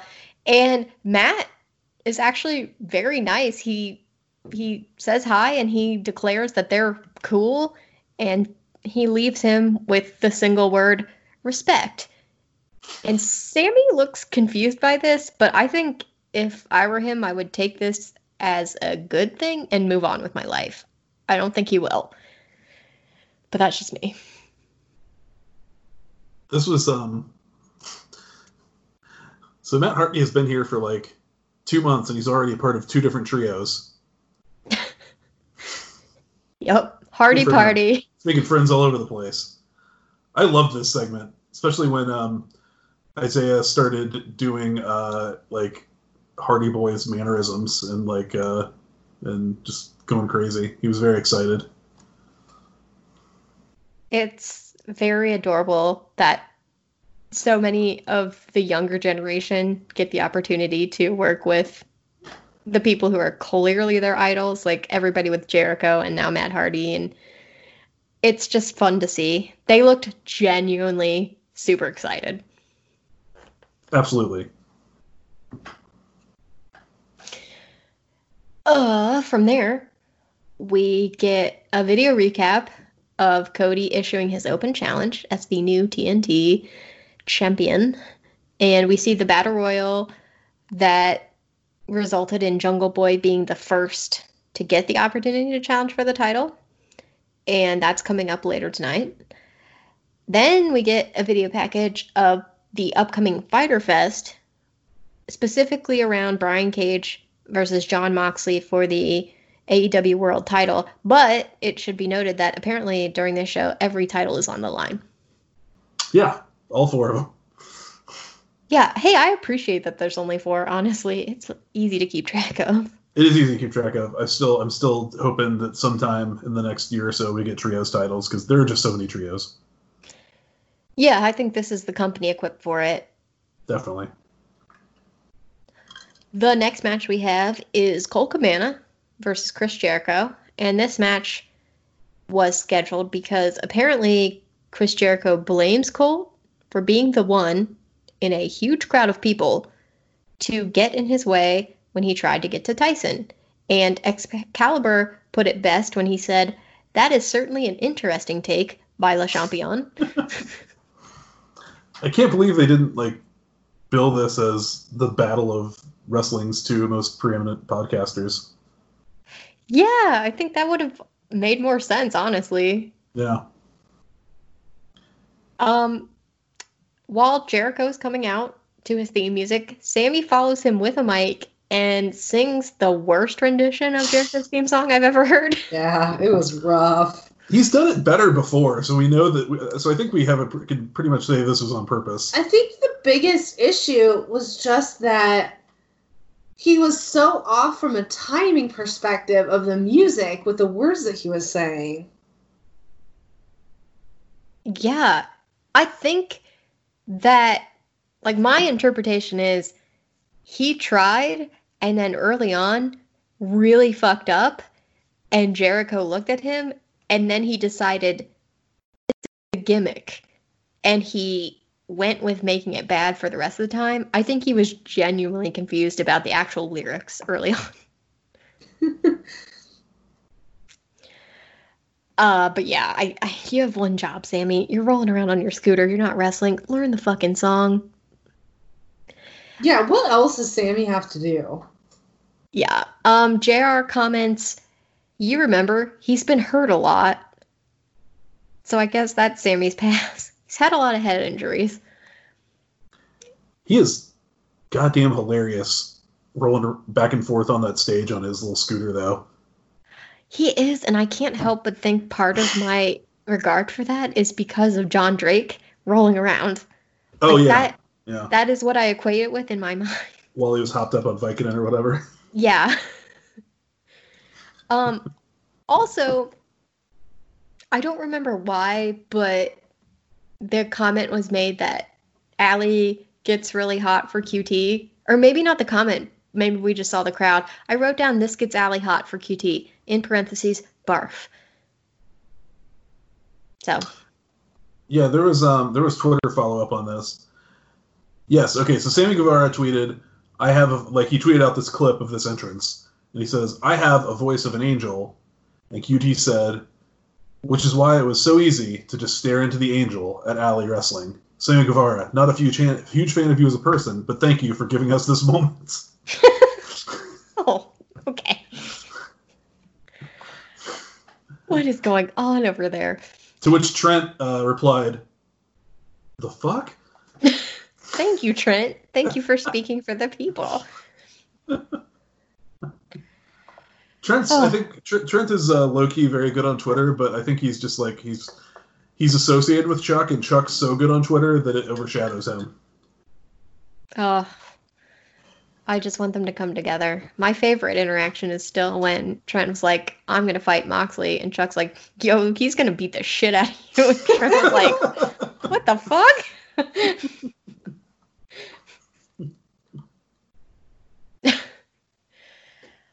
But back to the match. In case you weren't aware, Chris Jericho's a big star. Colt Cabana is, he's good, but he's not going to beat Chris Jericho. So Jericho gets the win with the Judas effect. And after the match, he gets on the mic and demands for everyone to shut your ass and address Le Champion with respect. Which honestly is not that big of an ask, but, No, it's all just employees there. Yeah. And they probably do, honestly. So Jericho calls out Mike Tyson. He says, Iron Mike Tyson, you're a piece of shit. Fair. And he says the same thing will happen to him that just happened to Colt Cabana, which is to say, got beat. And he wants Mike Tyson to show up now. He's not willing to wait, so get out here now. And instead of Mike Tyson, after Jericho's multiple pleas, Orange Cassidy appears. And to be fair, Jericho was requesting the baddest man on the planet, so one could see how Orange Cassidy would get confused. But he wanders out, and he goes in the ring and takes Jericho's hands one by one and places them in his pockets, in air quotes there. What he really does is tucks his hand in his belt loop, because Jericho's leather pants don't have pockets. And then Jericho thinks this is really funny until he doesn't, and he tries to attack him, but Orange dodges, and then Jake Hager gets into the mix and tries to attack him, and Orange again dodges, and then he rolls out of the ring, goes to the barrier, where Trent and Chuck lift him up and pull him over the barrier. Meanwhile, Santana and Ortiz join Jericho and Hager in the ring and look threatening, but nothing else comes of this. So, that was fun. It was a lot of fun, and I thought the match that preceded it was a lot of fun too. Yes. Did you want to comment on the match? I'm sorry to railroad you on that. No, it's fine. I thought that, they went about 10 minutes, and I really thought that they did a lot of good stuff. Cabana got a lot of offense, and as it often is with the Judas Effect, one of the great things about the Judas Effect is, and Pineapple Pete actually talked about this with Jericho, is that it doesn't make you look that bad because it is like a move that comes from out of nowhere, and you can be having a really great run, and then you just get caught with it, and it's like the ultimate finisher in AEW. Yes, and Jericho has also pointed out that smartly, and it was a little bit of self-aggrandizing, but I'll give it to him, it's a move you can do on anybody, any size, any weight. He doesn't have to lift anybody up. He can do it out of nowhere, and he can do it to anyone.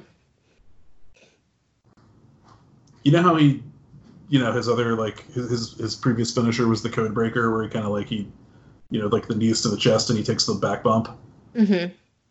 I bet that if he could have it back, he wishes that he came up with the Judas Effect at that point and had been doing that for the last, 12 years and never thought about because I'm sure it's kind of a low impact bump, but it's still a bump, and with the Judas Effect, he doesn't have to bump at all.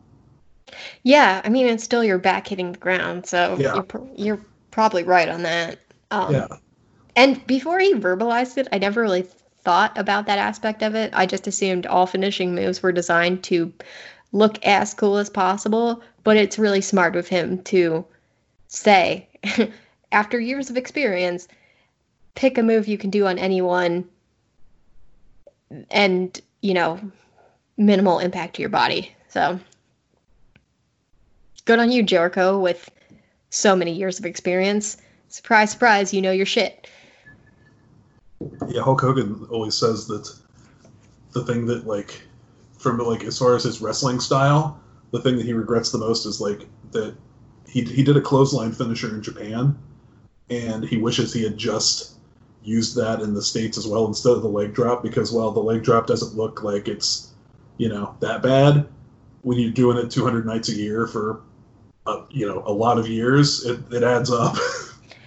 Oh, yeah. I truly don't understand how people don't totally harm themselves doing anything that requires, like, essentially the butt bump, I guess. Like bulldogs and just stunners and everything. How does it not hurt to just slam your tailbone into the mat?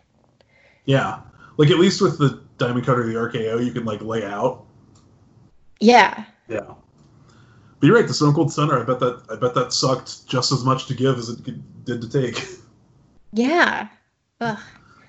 So, yeah, it was a fun match between Colt and Jericho, and their logic of putting them together was a little loose, but you know what? It resulted in a pretty fun interaction. They did have footage that showed Colt, like, definitely making a pissed off face when Jericho, like, shoved him away. Yeah, but also to say that Colt was the one who prevented Jericho from getting to Mike Tyson, he jumped up on the ropes and pushed him back when there were also like 30 other people in the ring pulling him back. It just, he gave Colt a lot of credit. Yeah. But I could see Colt being mad. I mean, he is the lesser star in that scenario. Mm-hmm. After that match, we get another Fyter Fest promo. This time, we highlight the fact that the Best Friends are facing off against Adam Page and Kenny Omega for the tag team title, which leaves us with the Women's Championship and the TNT Championship open for scheduling as far as I know. Yeah, and if the TNT Championship keeps going the way that it seems to be going, we shouldn't know who the challenger is until, like, the week before, right? Yeah, I mean, because Cody's got an open challenge. Yeah. So I wasn't sure if they had announced anything on the women's side, because I don't think at any point in the show we get an announcement. We didn't get an announcement, but I think, we'll get to it here pretty soon. But I think they had they indicated pretty clearly what they're going towards. I wanted to the Orange Cassidy thing. I mean, what do you think? I mean, I'm thinking Orange versus Jericho at Fyter Fest. What do you think? I could see that. I mean, Jericho has said in the past that he didn't understand the Orange Cassidy gimmick when he first saw it, but now he's a big fan. So I could see him wanting to work with Orange, and I bet he could be a good base for all of Orange's comedy and high flying. So I'm fine with that. Let those two fight. Yeah, totally. So that's cool. Yeah. We move on to something equally cool, I think. And that is a video package of Britt Baker. Oh, God. This is the best thing on the whole show. She has a training montage a la Rocky. Uh-huh. But the whole time she is also in her wheelchair that is role model on the back, ROLL, if you remember, with Rebel pushing her around and Doc Samson giving her instructions. Like, we don't hear any audio of what they're saying. There's music overlaid, but he clearly is telling her to do stuff, and she's like, no. So she's ignoring his instructions. And the final shot of this is Britt trying to roll her wheelchair up I'm going to say very short wheelchair ramp somewhere in the arena. And she's struggling so hard. Doc and Reba are there cheering her on, and it takes Tony Schiavone showing up and encouraging her, and she's finally able to get up the ramp successfully. And it's very much like Rocky reaching the top of the steps, and she puts her arms up. Yeah, I did it. But it was amazing. This is a work of art, and I loved it so much. It was absolutely fantastic. When Tony appeared, Rebel and Doc Samson both turned and gave him a look like, what are you doing here? But then when they cut back to Britt, she was so happy to see Tony. They're besties. I know. Oh God, this was so good. Did you hear the thing did you hear when they talked about Adam Cole on the AW on the Unfiltered today? Yeah. Oh, he's dead. Unrestricted? Yeah. Yeah. Aubrey said, oh yeah, he's dead. And then Tony said, it's good for me. Oh, Tony. Did you catch that? I did not, but that's amazing. Yeah. Oh, Tony. Tony's just living life, you know? I think Adam Cole's coming. What? I think he's coming this summer. What's his contract sitch like? Well, he showed up in NXT 3 summers ago. Oh. And I think he should make the move. I do too. I think he's a great wrestler. He can work with anybody. His lack of size will not be at all an issue, like it probably would be if he was moved to the main roster in WWE. His girlfriend's there. He hangs out with those people anyway. He's like really good friends with the Bucks. I think it's I don't know. I think it's the move. I also just want them to find a way to explain how he's back from the dead. Oh yeah, can you imagine how great BTE will be during like the reintroduction of Adam Cole period? Oh my God. I think it's so happening. Into it. I think it's happening. I'm a little sad that he's probably leaving behind his Undisputed Era boys, at least for the time being. But I think it's happening because they moved Matt Riddle up to the main roster last week.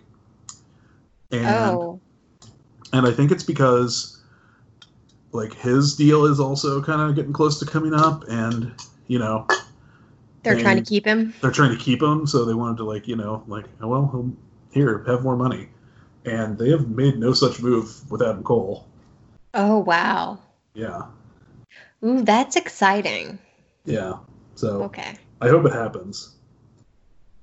Okay. And I mean, as much as I love Adam Cole and I love NXT, at least theoretically, I haven't watched it since COVID, but he has been there for 3 years, and he has worked pretty much everybody up and down the roster at this point. Yeah, And you at least get a lot of fresh matchups for him in AEW. yeah, an Undisputed Era is so dominant in a way that they're never not going to get cheered. And I'm not saying he's going to come to AEW and have less of a chance of getting cheered, even if he is a heel, but I just love the rich storytelling that's going to happen if he makes the jump. Oh, yeah. Very exciting stuff. Oh, okay. Well, speaking of things Britt Baker's paying attention to, this next matchup is between Big Swole and Nyla Rose. And Britt's interested because she's got her eye on the prize, you know? She wants that contender spot for Hikaru Shida, and I feel like Nyla Rose is by default kind of in that spot, and Big Swole is making some moves, but also Hikaru Shida's in the crowd. She's got her eye on the prize here too, because she's the title holder. So Nyla Rose gets the win with the Beast Bomb, but I feel like this match was to make sure we all knew that Big Swole was still around and that she is a legitimate contender. And how about Big Swole doing some great Aisha Campbell cosplay? Yeah. As the second Yellow Ranger. Yeah, I was like, you got the Power Rangers cosplay going. Is the symbol that she has on her butt, and this is like every piece of gear I've seen her in, is that a Transformers thing? It might be. Okay.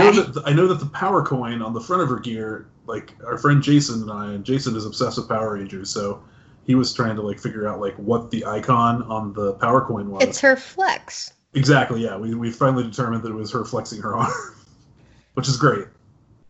Yeah. Yeah.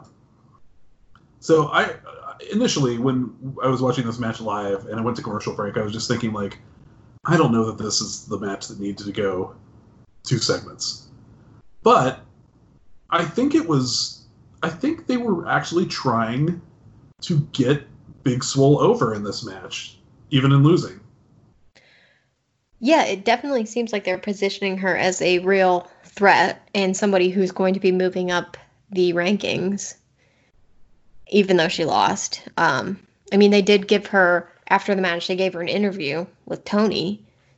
And during that interview, Britt started yelling at her, and then she instructed Rebel to back the Royce up into the barrier, and Big Swole was not threatened. She reached into the ring, got a metal chair, and started to go for Britt. And then Britt was like, Rebel, get us out of here.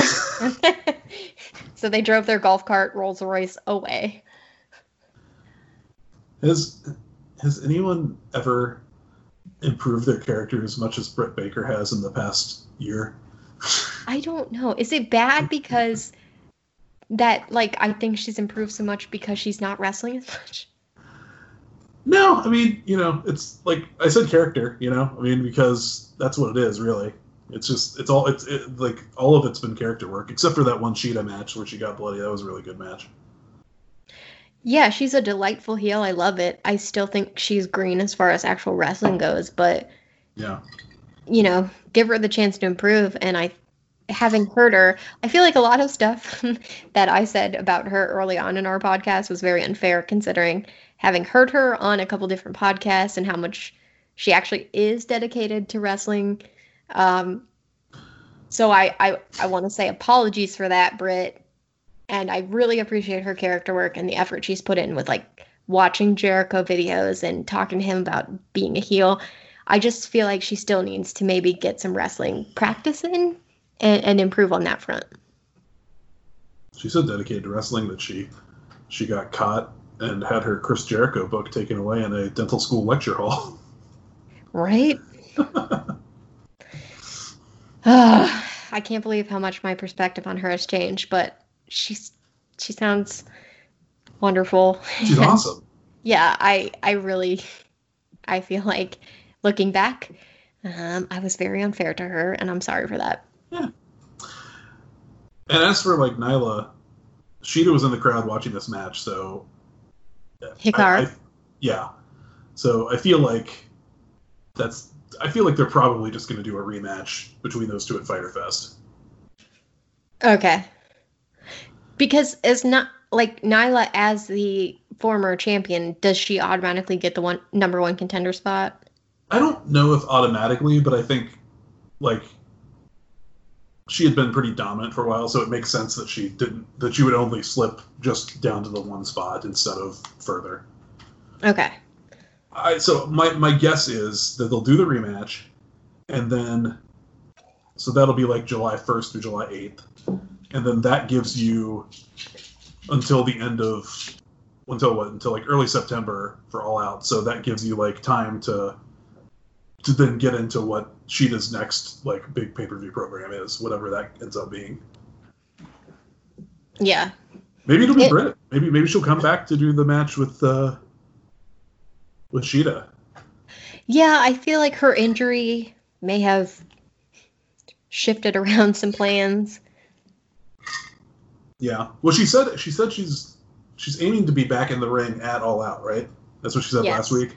She will be back at All Out. So actually, now that I think of it, maybe the idea is to do her and Swole, since they kind of started that tonight. Like that'll be Britt's first match back. Yeah, I could see that. Yeah. I don't know who Sheeta would work then. Well, yeah. I want to see Penelope somewhere in the mix. I know it's like it's not backed by numbers, but she's done so much work with Kip that I feel like she should get recognition in the women's division as well. Mm-hmm. But I don't know where she stands as far as official rankings. They haven't gone over them recently. I can tell you right now what her ranking is. She is 5th. Okay, so she's last, but she's on there. She's in the top 5. And the people she's behind include Yuka Sakazaki, who is trapped, and Britt Baker, who is in a wheelchair right now. So I feel like really it's only Chris Statlander and Nyla Rose ahead of her who are able-bodied and capable of wrestling in the United States right now. Yeah, and I love her work with Kip. I just do think it's to her detriment because all the good stuff she does to help him out has no standing in the women's rankings. Like, no matter how good she is, it's all in service of helping Kip, and it hasn't counted for her in the same way. Yeah. So I would love to see her get more of an opportunity. Yeah, maybe she will. Maybe there's plenty of time. They could have her start to go on like a winning streak. I'm into it. She's a good heel, and she's good at wrestling, so yeah, let's do it. Let's leave the ladies for a minute and go backstage where Tony is interviewing Darby Allin because Darby apparently has been barred by the doctor, Doc Samson, from getting in the ring on Dynamite due to his recent injury. So Tony asks Darby if he thinks the injury he sustained in the match it was the Battle Royal ladder match. Well, yeah, the knee injury, the casino ladder match. Yeah, the one with Brian Cage in it, who coincidentally also Brian Cage won. So Tony asked Darby if he thinks that the injury he sustained had anything to do with the fact that his interviews with Taz the last couple weeks were disasters. My words, not Tony's, but that's what he was implying. Darby says life is one big joke, but Brian Cage will see Darby have the last laugh. So he's upset, and he's Darby, so he's got to be broody about it.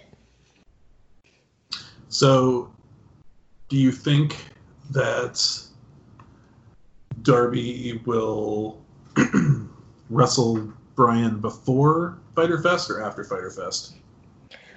I think after, if they're going to the trouble of saying he can't come out in the arena tonight because of his injury. Like, we're too close to Fyter Fest. We got 3 episodes before Fyter Fest. I guess then it depends on, like, you think they're going to make it a long-term thing? Because I don't think Brian Cage is going to beat Moxley for the title. So, No. So, like, Darby could start his business with him after. But I guess also he could start some side business with him. And then once Brian Cage loses his title opportunity, he diverts to Darby. So, yeah, I guess maybe. Maybe Darby could initiate prior to Fyter Fest. No. What do you think?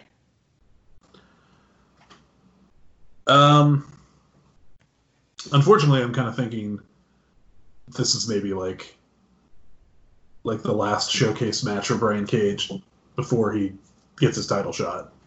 And he won't like squash Darby like he squashed everybody else, but he'll like put a real beating on him. But you think this is a one-off and not a arc of sorts? Maybe. Okay. I mean, Actually, I can see that too. I don't really know. I could see it too because I'm very confused about how they use their large monster men. You know, you got Lance going for a title. You got Brian Cage getting the title shot for the bigger title. No offense, Cody, but the TNT title is not that big. Wardlow's Hager, just... Bernie Lee both got title shots. Yeah, but Hager and Wardlow are currently manservants to other people, and then Brody Lee has his cult thing he's doing. So I don't know what they're doing here. But I'm not upset. It's all working out. It's just I wonder where Brian Cage fits into the grand scheme of things. That's not. Yeah, it'll be interesting to see like because you're right. It's just like I have no. As much as I'm looking forward to the match, I have no like fear that he's going to take the title from Mox. So it's more of me just wondering like, okay, so where does Brian Cage fit in at All Out, for instance? Like, is he on that show? Like, you know, where's his card position? You know, 2 months from now. Yeah, because he's getting the shot because he won the ladder match. But then I'm assuming that he will fall back down to where his rankings put him, and with so few matches, he probably isn't in the top 5. So he's just got a lot of work to do if he's still gunning for the title. Well, let me look at these rankings again. I have to believe there are 5 people above him in them. Okay. AEW rankings. Brian Cage, you're right. He is not in the top 5. It's MJF, Lance Archer, Brody Lee, Kenny Omega, and Darby Allin. Yeah, Brian Cage has had one single match prior to the Smash match this week. And then he's going to, at most, can have 3 more. Like, I don't see him getting into the top 5.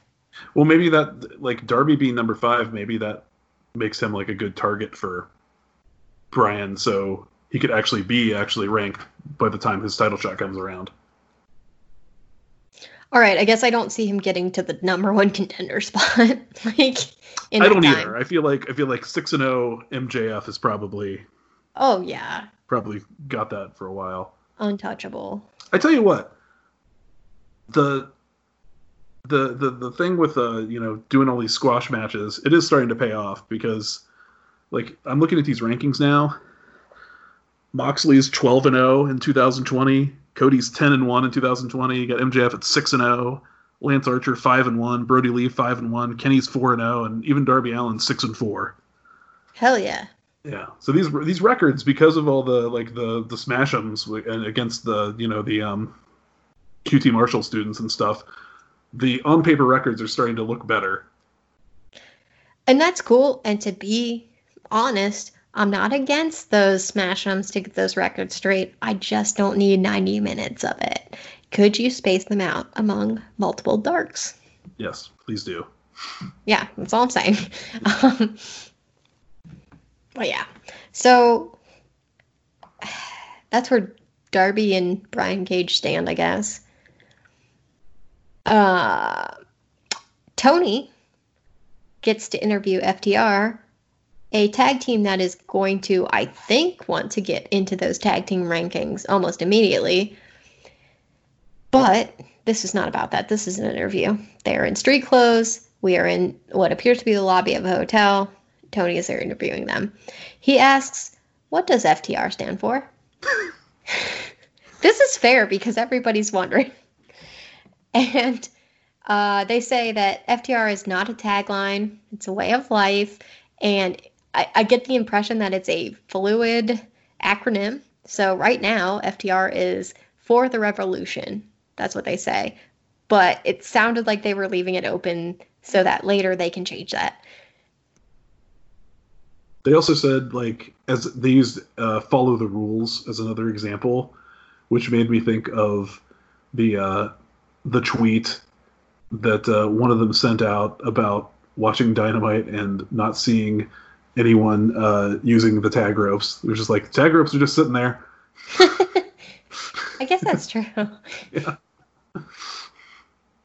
Oh, we'll get to it, though, because the next question Tony has for them is, what is the list of tag teams FTR would like to face now that they're here? And here's the order that they list them off. Butcher and the Blade, obviously they started some shit with them. Private Party, very talented. Santana and Ortiz, longtime dudes, you know, they got clout. Lucha Bros, we're open to teach them tag team wrestling. The emphasis on tag. This was so awesome. They are going hard for these two. I remember the tweet you sent, like the screenshot of the tweet you sent me where Pentagon Jr. posted something about getting back to it, and one of the FTR guys being like, yeah, we'll teach you how to tag team. Yep. So I feel like there's a good basis for them to start some stuff with Lucha Bros. If Pentagon can get into this country anytime soon. Oh, man. And poor Phoenix, he needs to heal up. I hope he's okay. Yeah.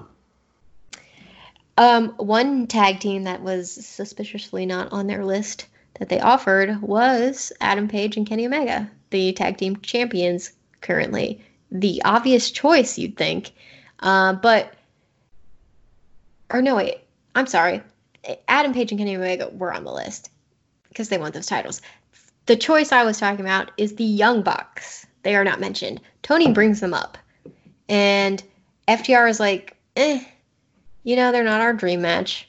There's all this background and heat between them, basically like implied on social media and with BTE, but like FTR is not even that excited about it and claim that if they have a matchup, they'll just beat them quickly.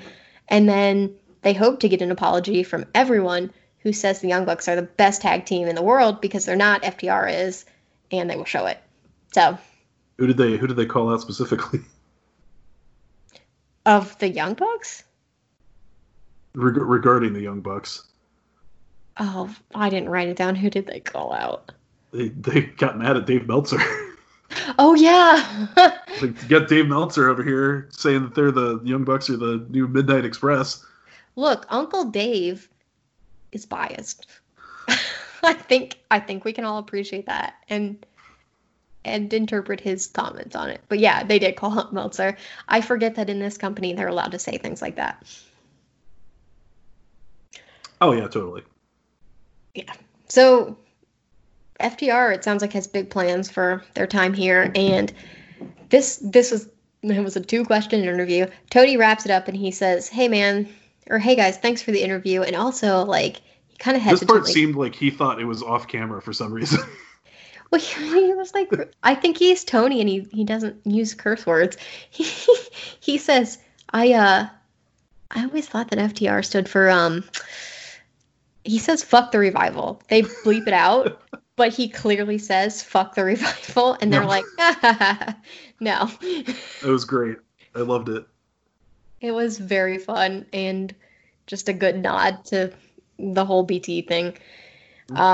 It is at this time of warmth, sharing this moment with Tony, that the Butcher and the Blade decide to show up. They're at the top of the steps in this hotel lobby, and they run down, and we get some rando QT Marshall guys running in from the side and holding them back before they can get to FTR.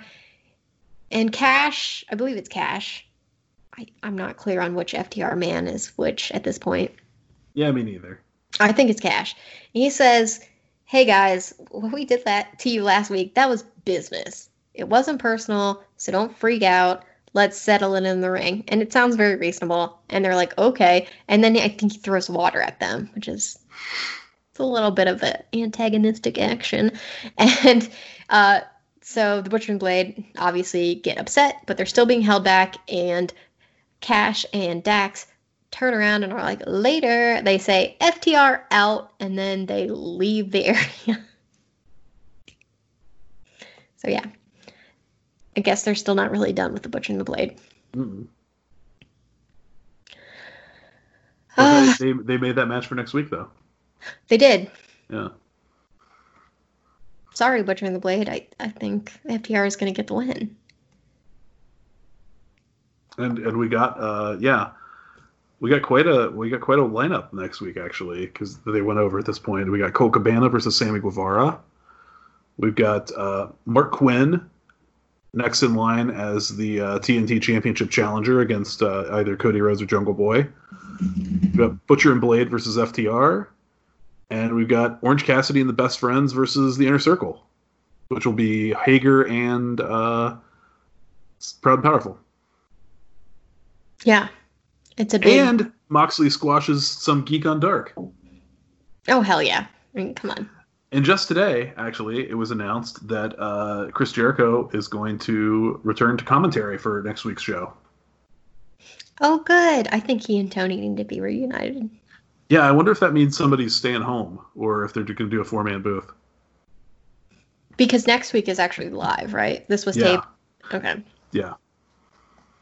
Honestly, JR is a high-risk person. Just stay home. I do think, like... Stay home, JR.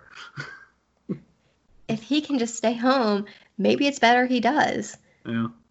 Justin Roberts has not been here the entire time, and I can only assume that means he's either very worried or perhaps falls into some extremely high-risk category.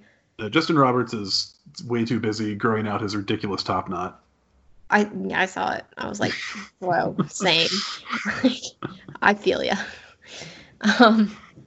But yeah, stay home, JR, Justin. Everybody stay home if you don't feel safe. Tony Khan claims he's cool with it. And Jericho, not a terrible stand-in. Mm-mm. I'm glad you wrote down all those matches. I definitely saw the blur of title cards for matches next week and was like, ugh, I'll see it next week. This is how I operate. When we come back from that barrage of information that you can always find next week on the show, we go backstage where Alex Marvez actually has a successful interview. He has tracked down Colt Cabana, and he compliments him, I guess. He says, you had a very impressive performance despite falling short and not getting the win. But you're fighting Chris Jericho. So all in all, impressive performance. And Colt says, yeah, I know, but I can't seem to get it done in these big matches. Like he's beaten many, he doesn't say it, but jobber, but he has not been able to win the big ones. And that's killing him here in AEW. And at this point, Brody Lee and our favorite Dark Order spokesperson rolls up. I wish they would tell us his name because I don't know what it is. But Brody says, hey, Colt, it's okay.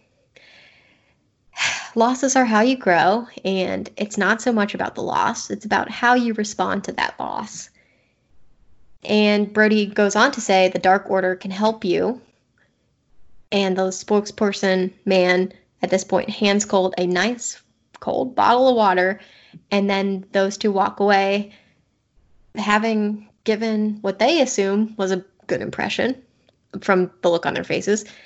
And after they walk away, Colt says to Marvez, like, yeah, I'm not interested in that stuff.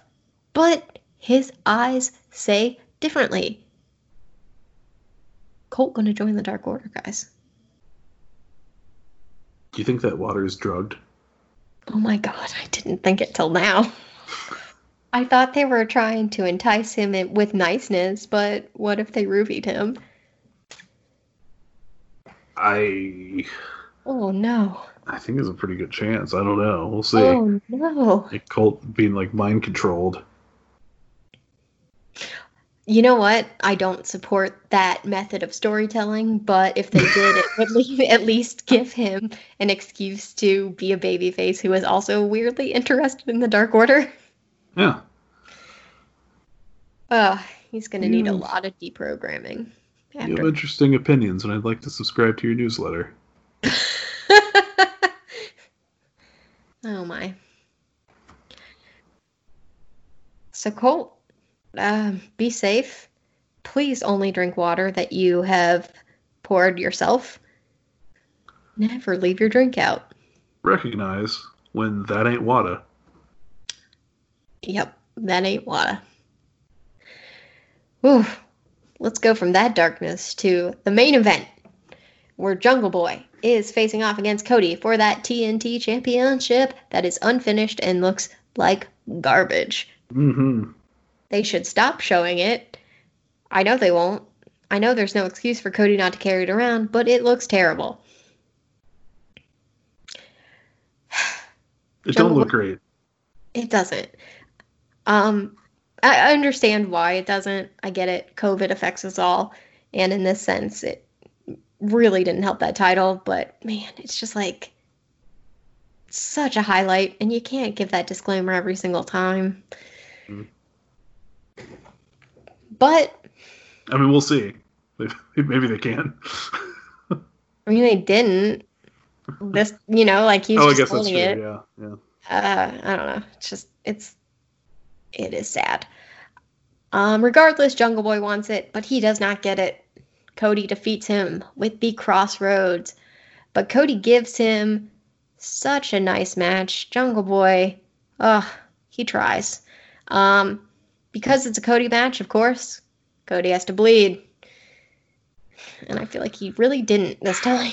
But he really did. He really didn't. And I mean, I understand he has this weird mentality about, like, you know, his dad and, like, you know, you bleed in main events and stuff. But, dude, save it for pay-per-views.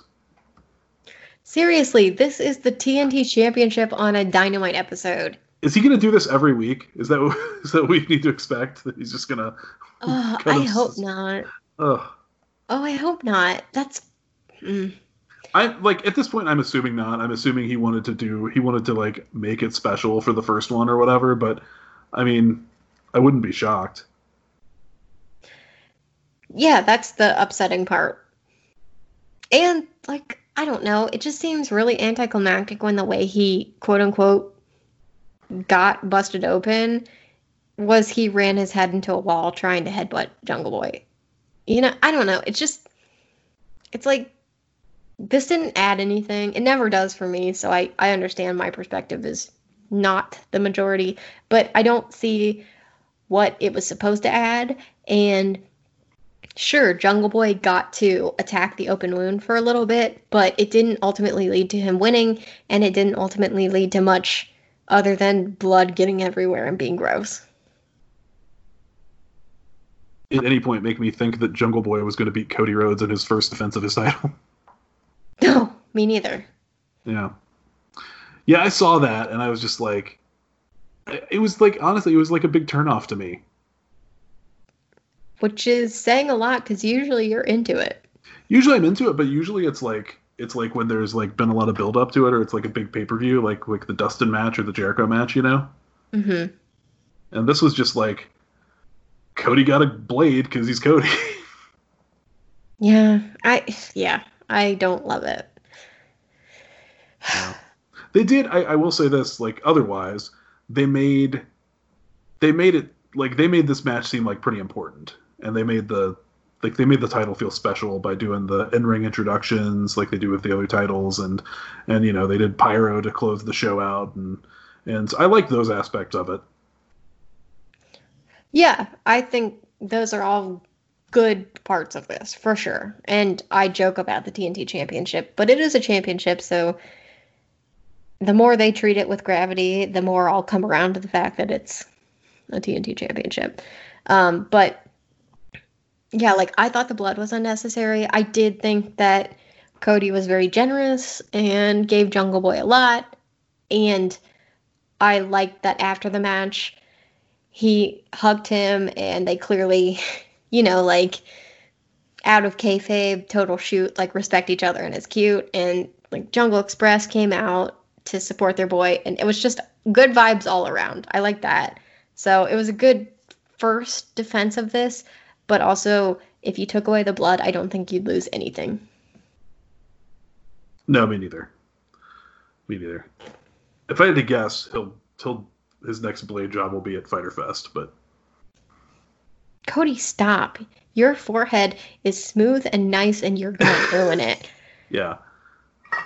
It's like, I mean, I know he knows what his father's forehead looked like, and maybe he has like some sick part of him wants to make it like that. Oh, every time I see Brandy, like, this is so unfair too. I hate the like gender roles I've assigned in my head, but like every time I see Brandy out there comforting him after he's bladed himself, I'm like, girl, why are you putting up with this? Because that is messed up. Yeah. She seemed happy as a clam in there at the end with him. I know. And I totally take away her agency and the possibility that she actually really enjoys the throwback wrestling and blood and stuff. But if it were me, I'd be like, you need to stop doing this or we're done. Because I can't sit here and pretend this is great. And also you're gross and I don't want to touch your blood. Yeah. I'm a very unsupportive partner, I think is what we're determining. Yeah. Well, I'm okay with it. I don't. Yeah, as long as you've like you're self-actualized. And I don't think it's unfair to ask whoever I'm with to maybe not cut their head open. That's all I'm saying. No. I've cut my finger in the kitchen twice this week. Ugh, both accidents though, right? And I'm sure yes. Jenny was very appropriately concerned. It was not blading or anything like that. Oh, well, good. And also blading your finger, no offense, seems not very effective. Blading and blood. We end it with blood. Yeah. Ugh. Good episode overall, I'd say. I think the tag title match was the high point for me as far as like the matches go. The very first match. Yeah, that's okay. I mean, Yeah. I think that one was maybe the most fun. Yeah. And then the Britt Baker rehab video was the true highlight. Oh yeah, that's really good. That part where like she where Doc Samson was trying to hand her the weight and she was like she waved it off until he handed her much lighter weight. Yeah. She was like, I think she actually dropped it. It's just yeah. Like, now. Yeah. Like, her complete and utter dismissal of Doc Samson is incredible. And I love that he's just like, oh, I gotta help this girl. Not because I want to, but because it's my job. So good. Yeah. All right. Let's talk ratings. If you didn't know, here in the United States of America, there are 24-hour news channels. And when something crazy happens, like tends to happen pretty often, especially during this presidential administration, news channels do very well with their viewership. So during the early COVID times, I think AEW and NXT were both suffering from that because a lot of people were watching news shows every night, trying to get their COVID updates, and now it's protest and rioting updates. And, to be fair, police brutality updates. And both shows were down in viewership this week, but still had their second best combined viewership total since March. So, AEW dropped 11.7% from last week. And in the demo, they dropped over 9%. So do you remember last week they were like second, or I believe they were tied for third on the night in the demo. Yeah. This week they were 27th. What the hell happened? Every single person was watching news. No, I totally get it, but I also don't because I understand. that is like the antithesis of what I want to do. Yeah. Now NXT was only down 2% in viewership, which so that means NXT AEW 730,000 viewers total, NXT 715,000 viewers total. So pretty close this week in overall viewership. But I think the most obvious thing there with AEW going down 12% and NXT only going down 2% is that once again, if you're an AEW fan, you're more likely to be engaged in what's going on in the world and want to watch news to see what's happening. Well, you're under 50. And you're under 50. Because a lot of the coronavirus coverage, like I feel like anytime there's a big thing, and I think that, and this goes back to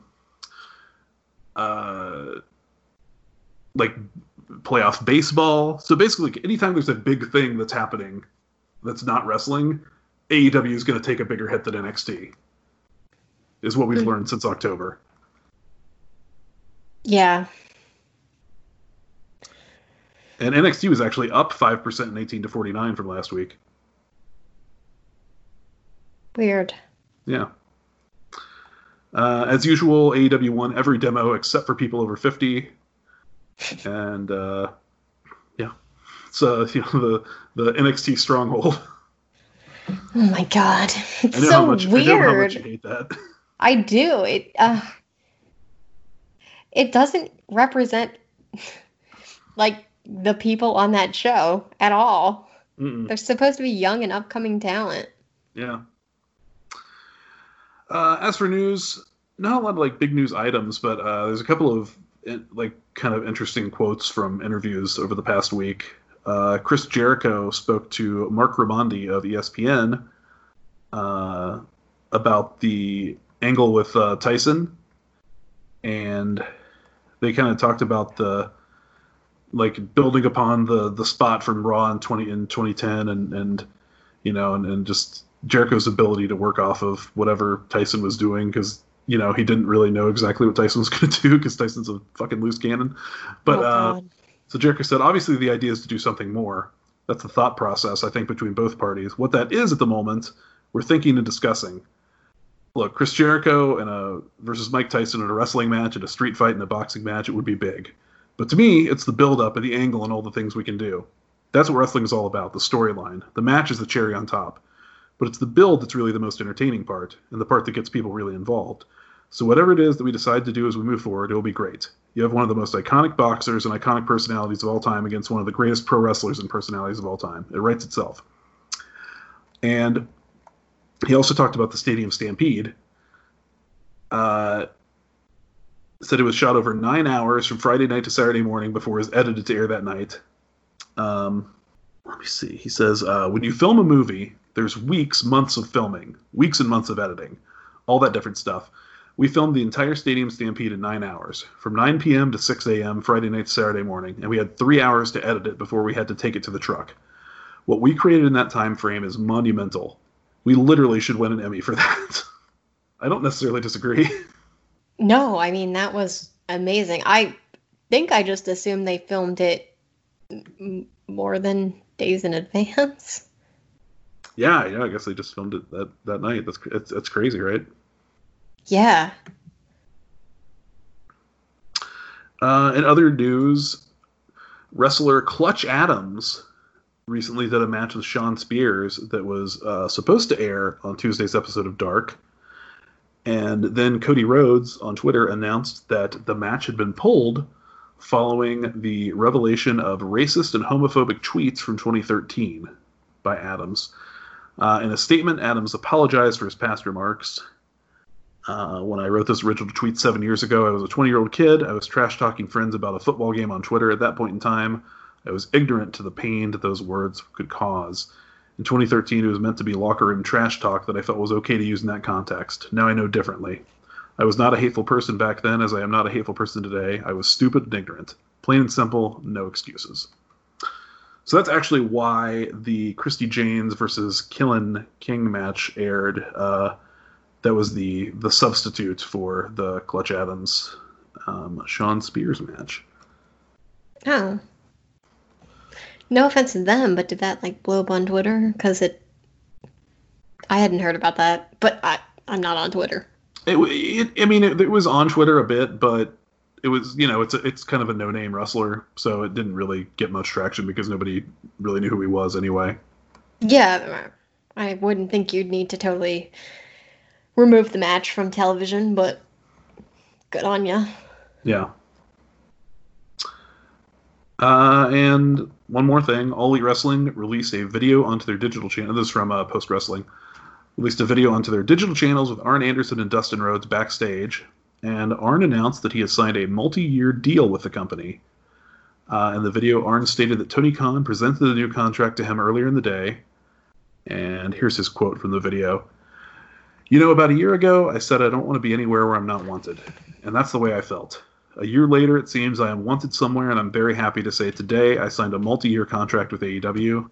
I'm absolutely thrilled to be here with all this young talent and watch this company blossom to be the platinum of our industry.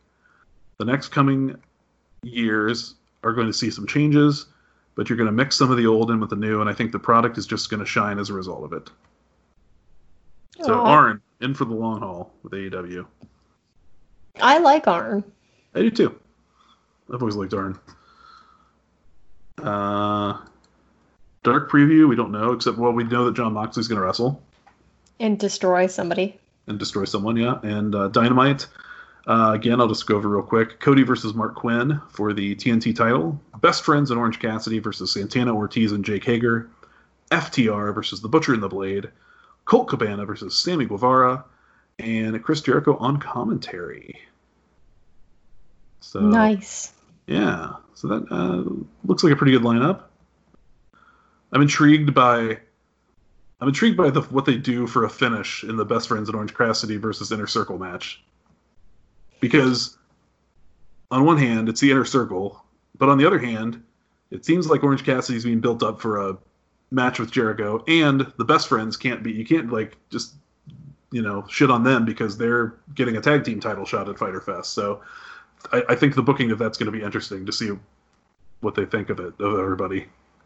Well, you can always count on the Inner Circle to cheat.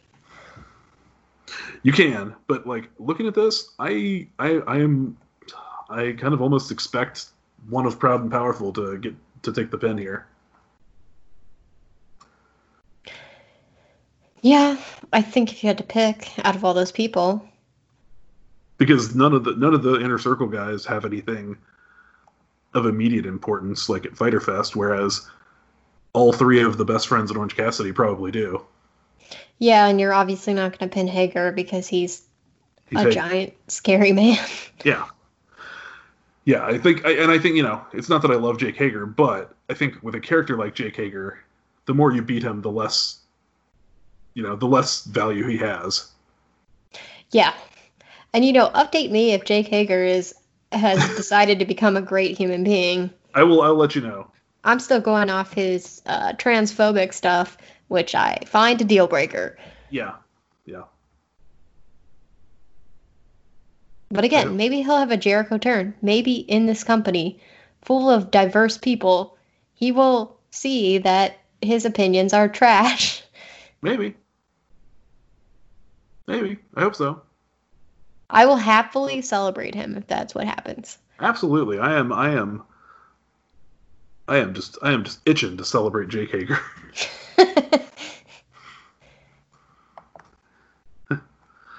All right. Well, that is about it for today. We've gone through everything. What a week it was for the United States of America.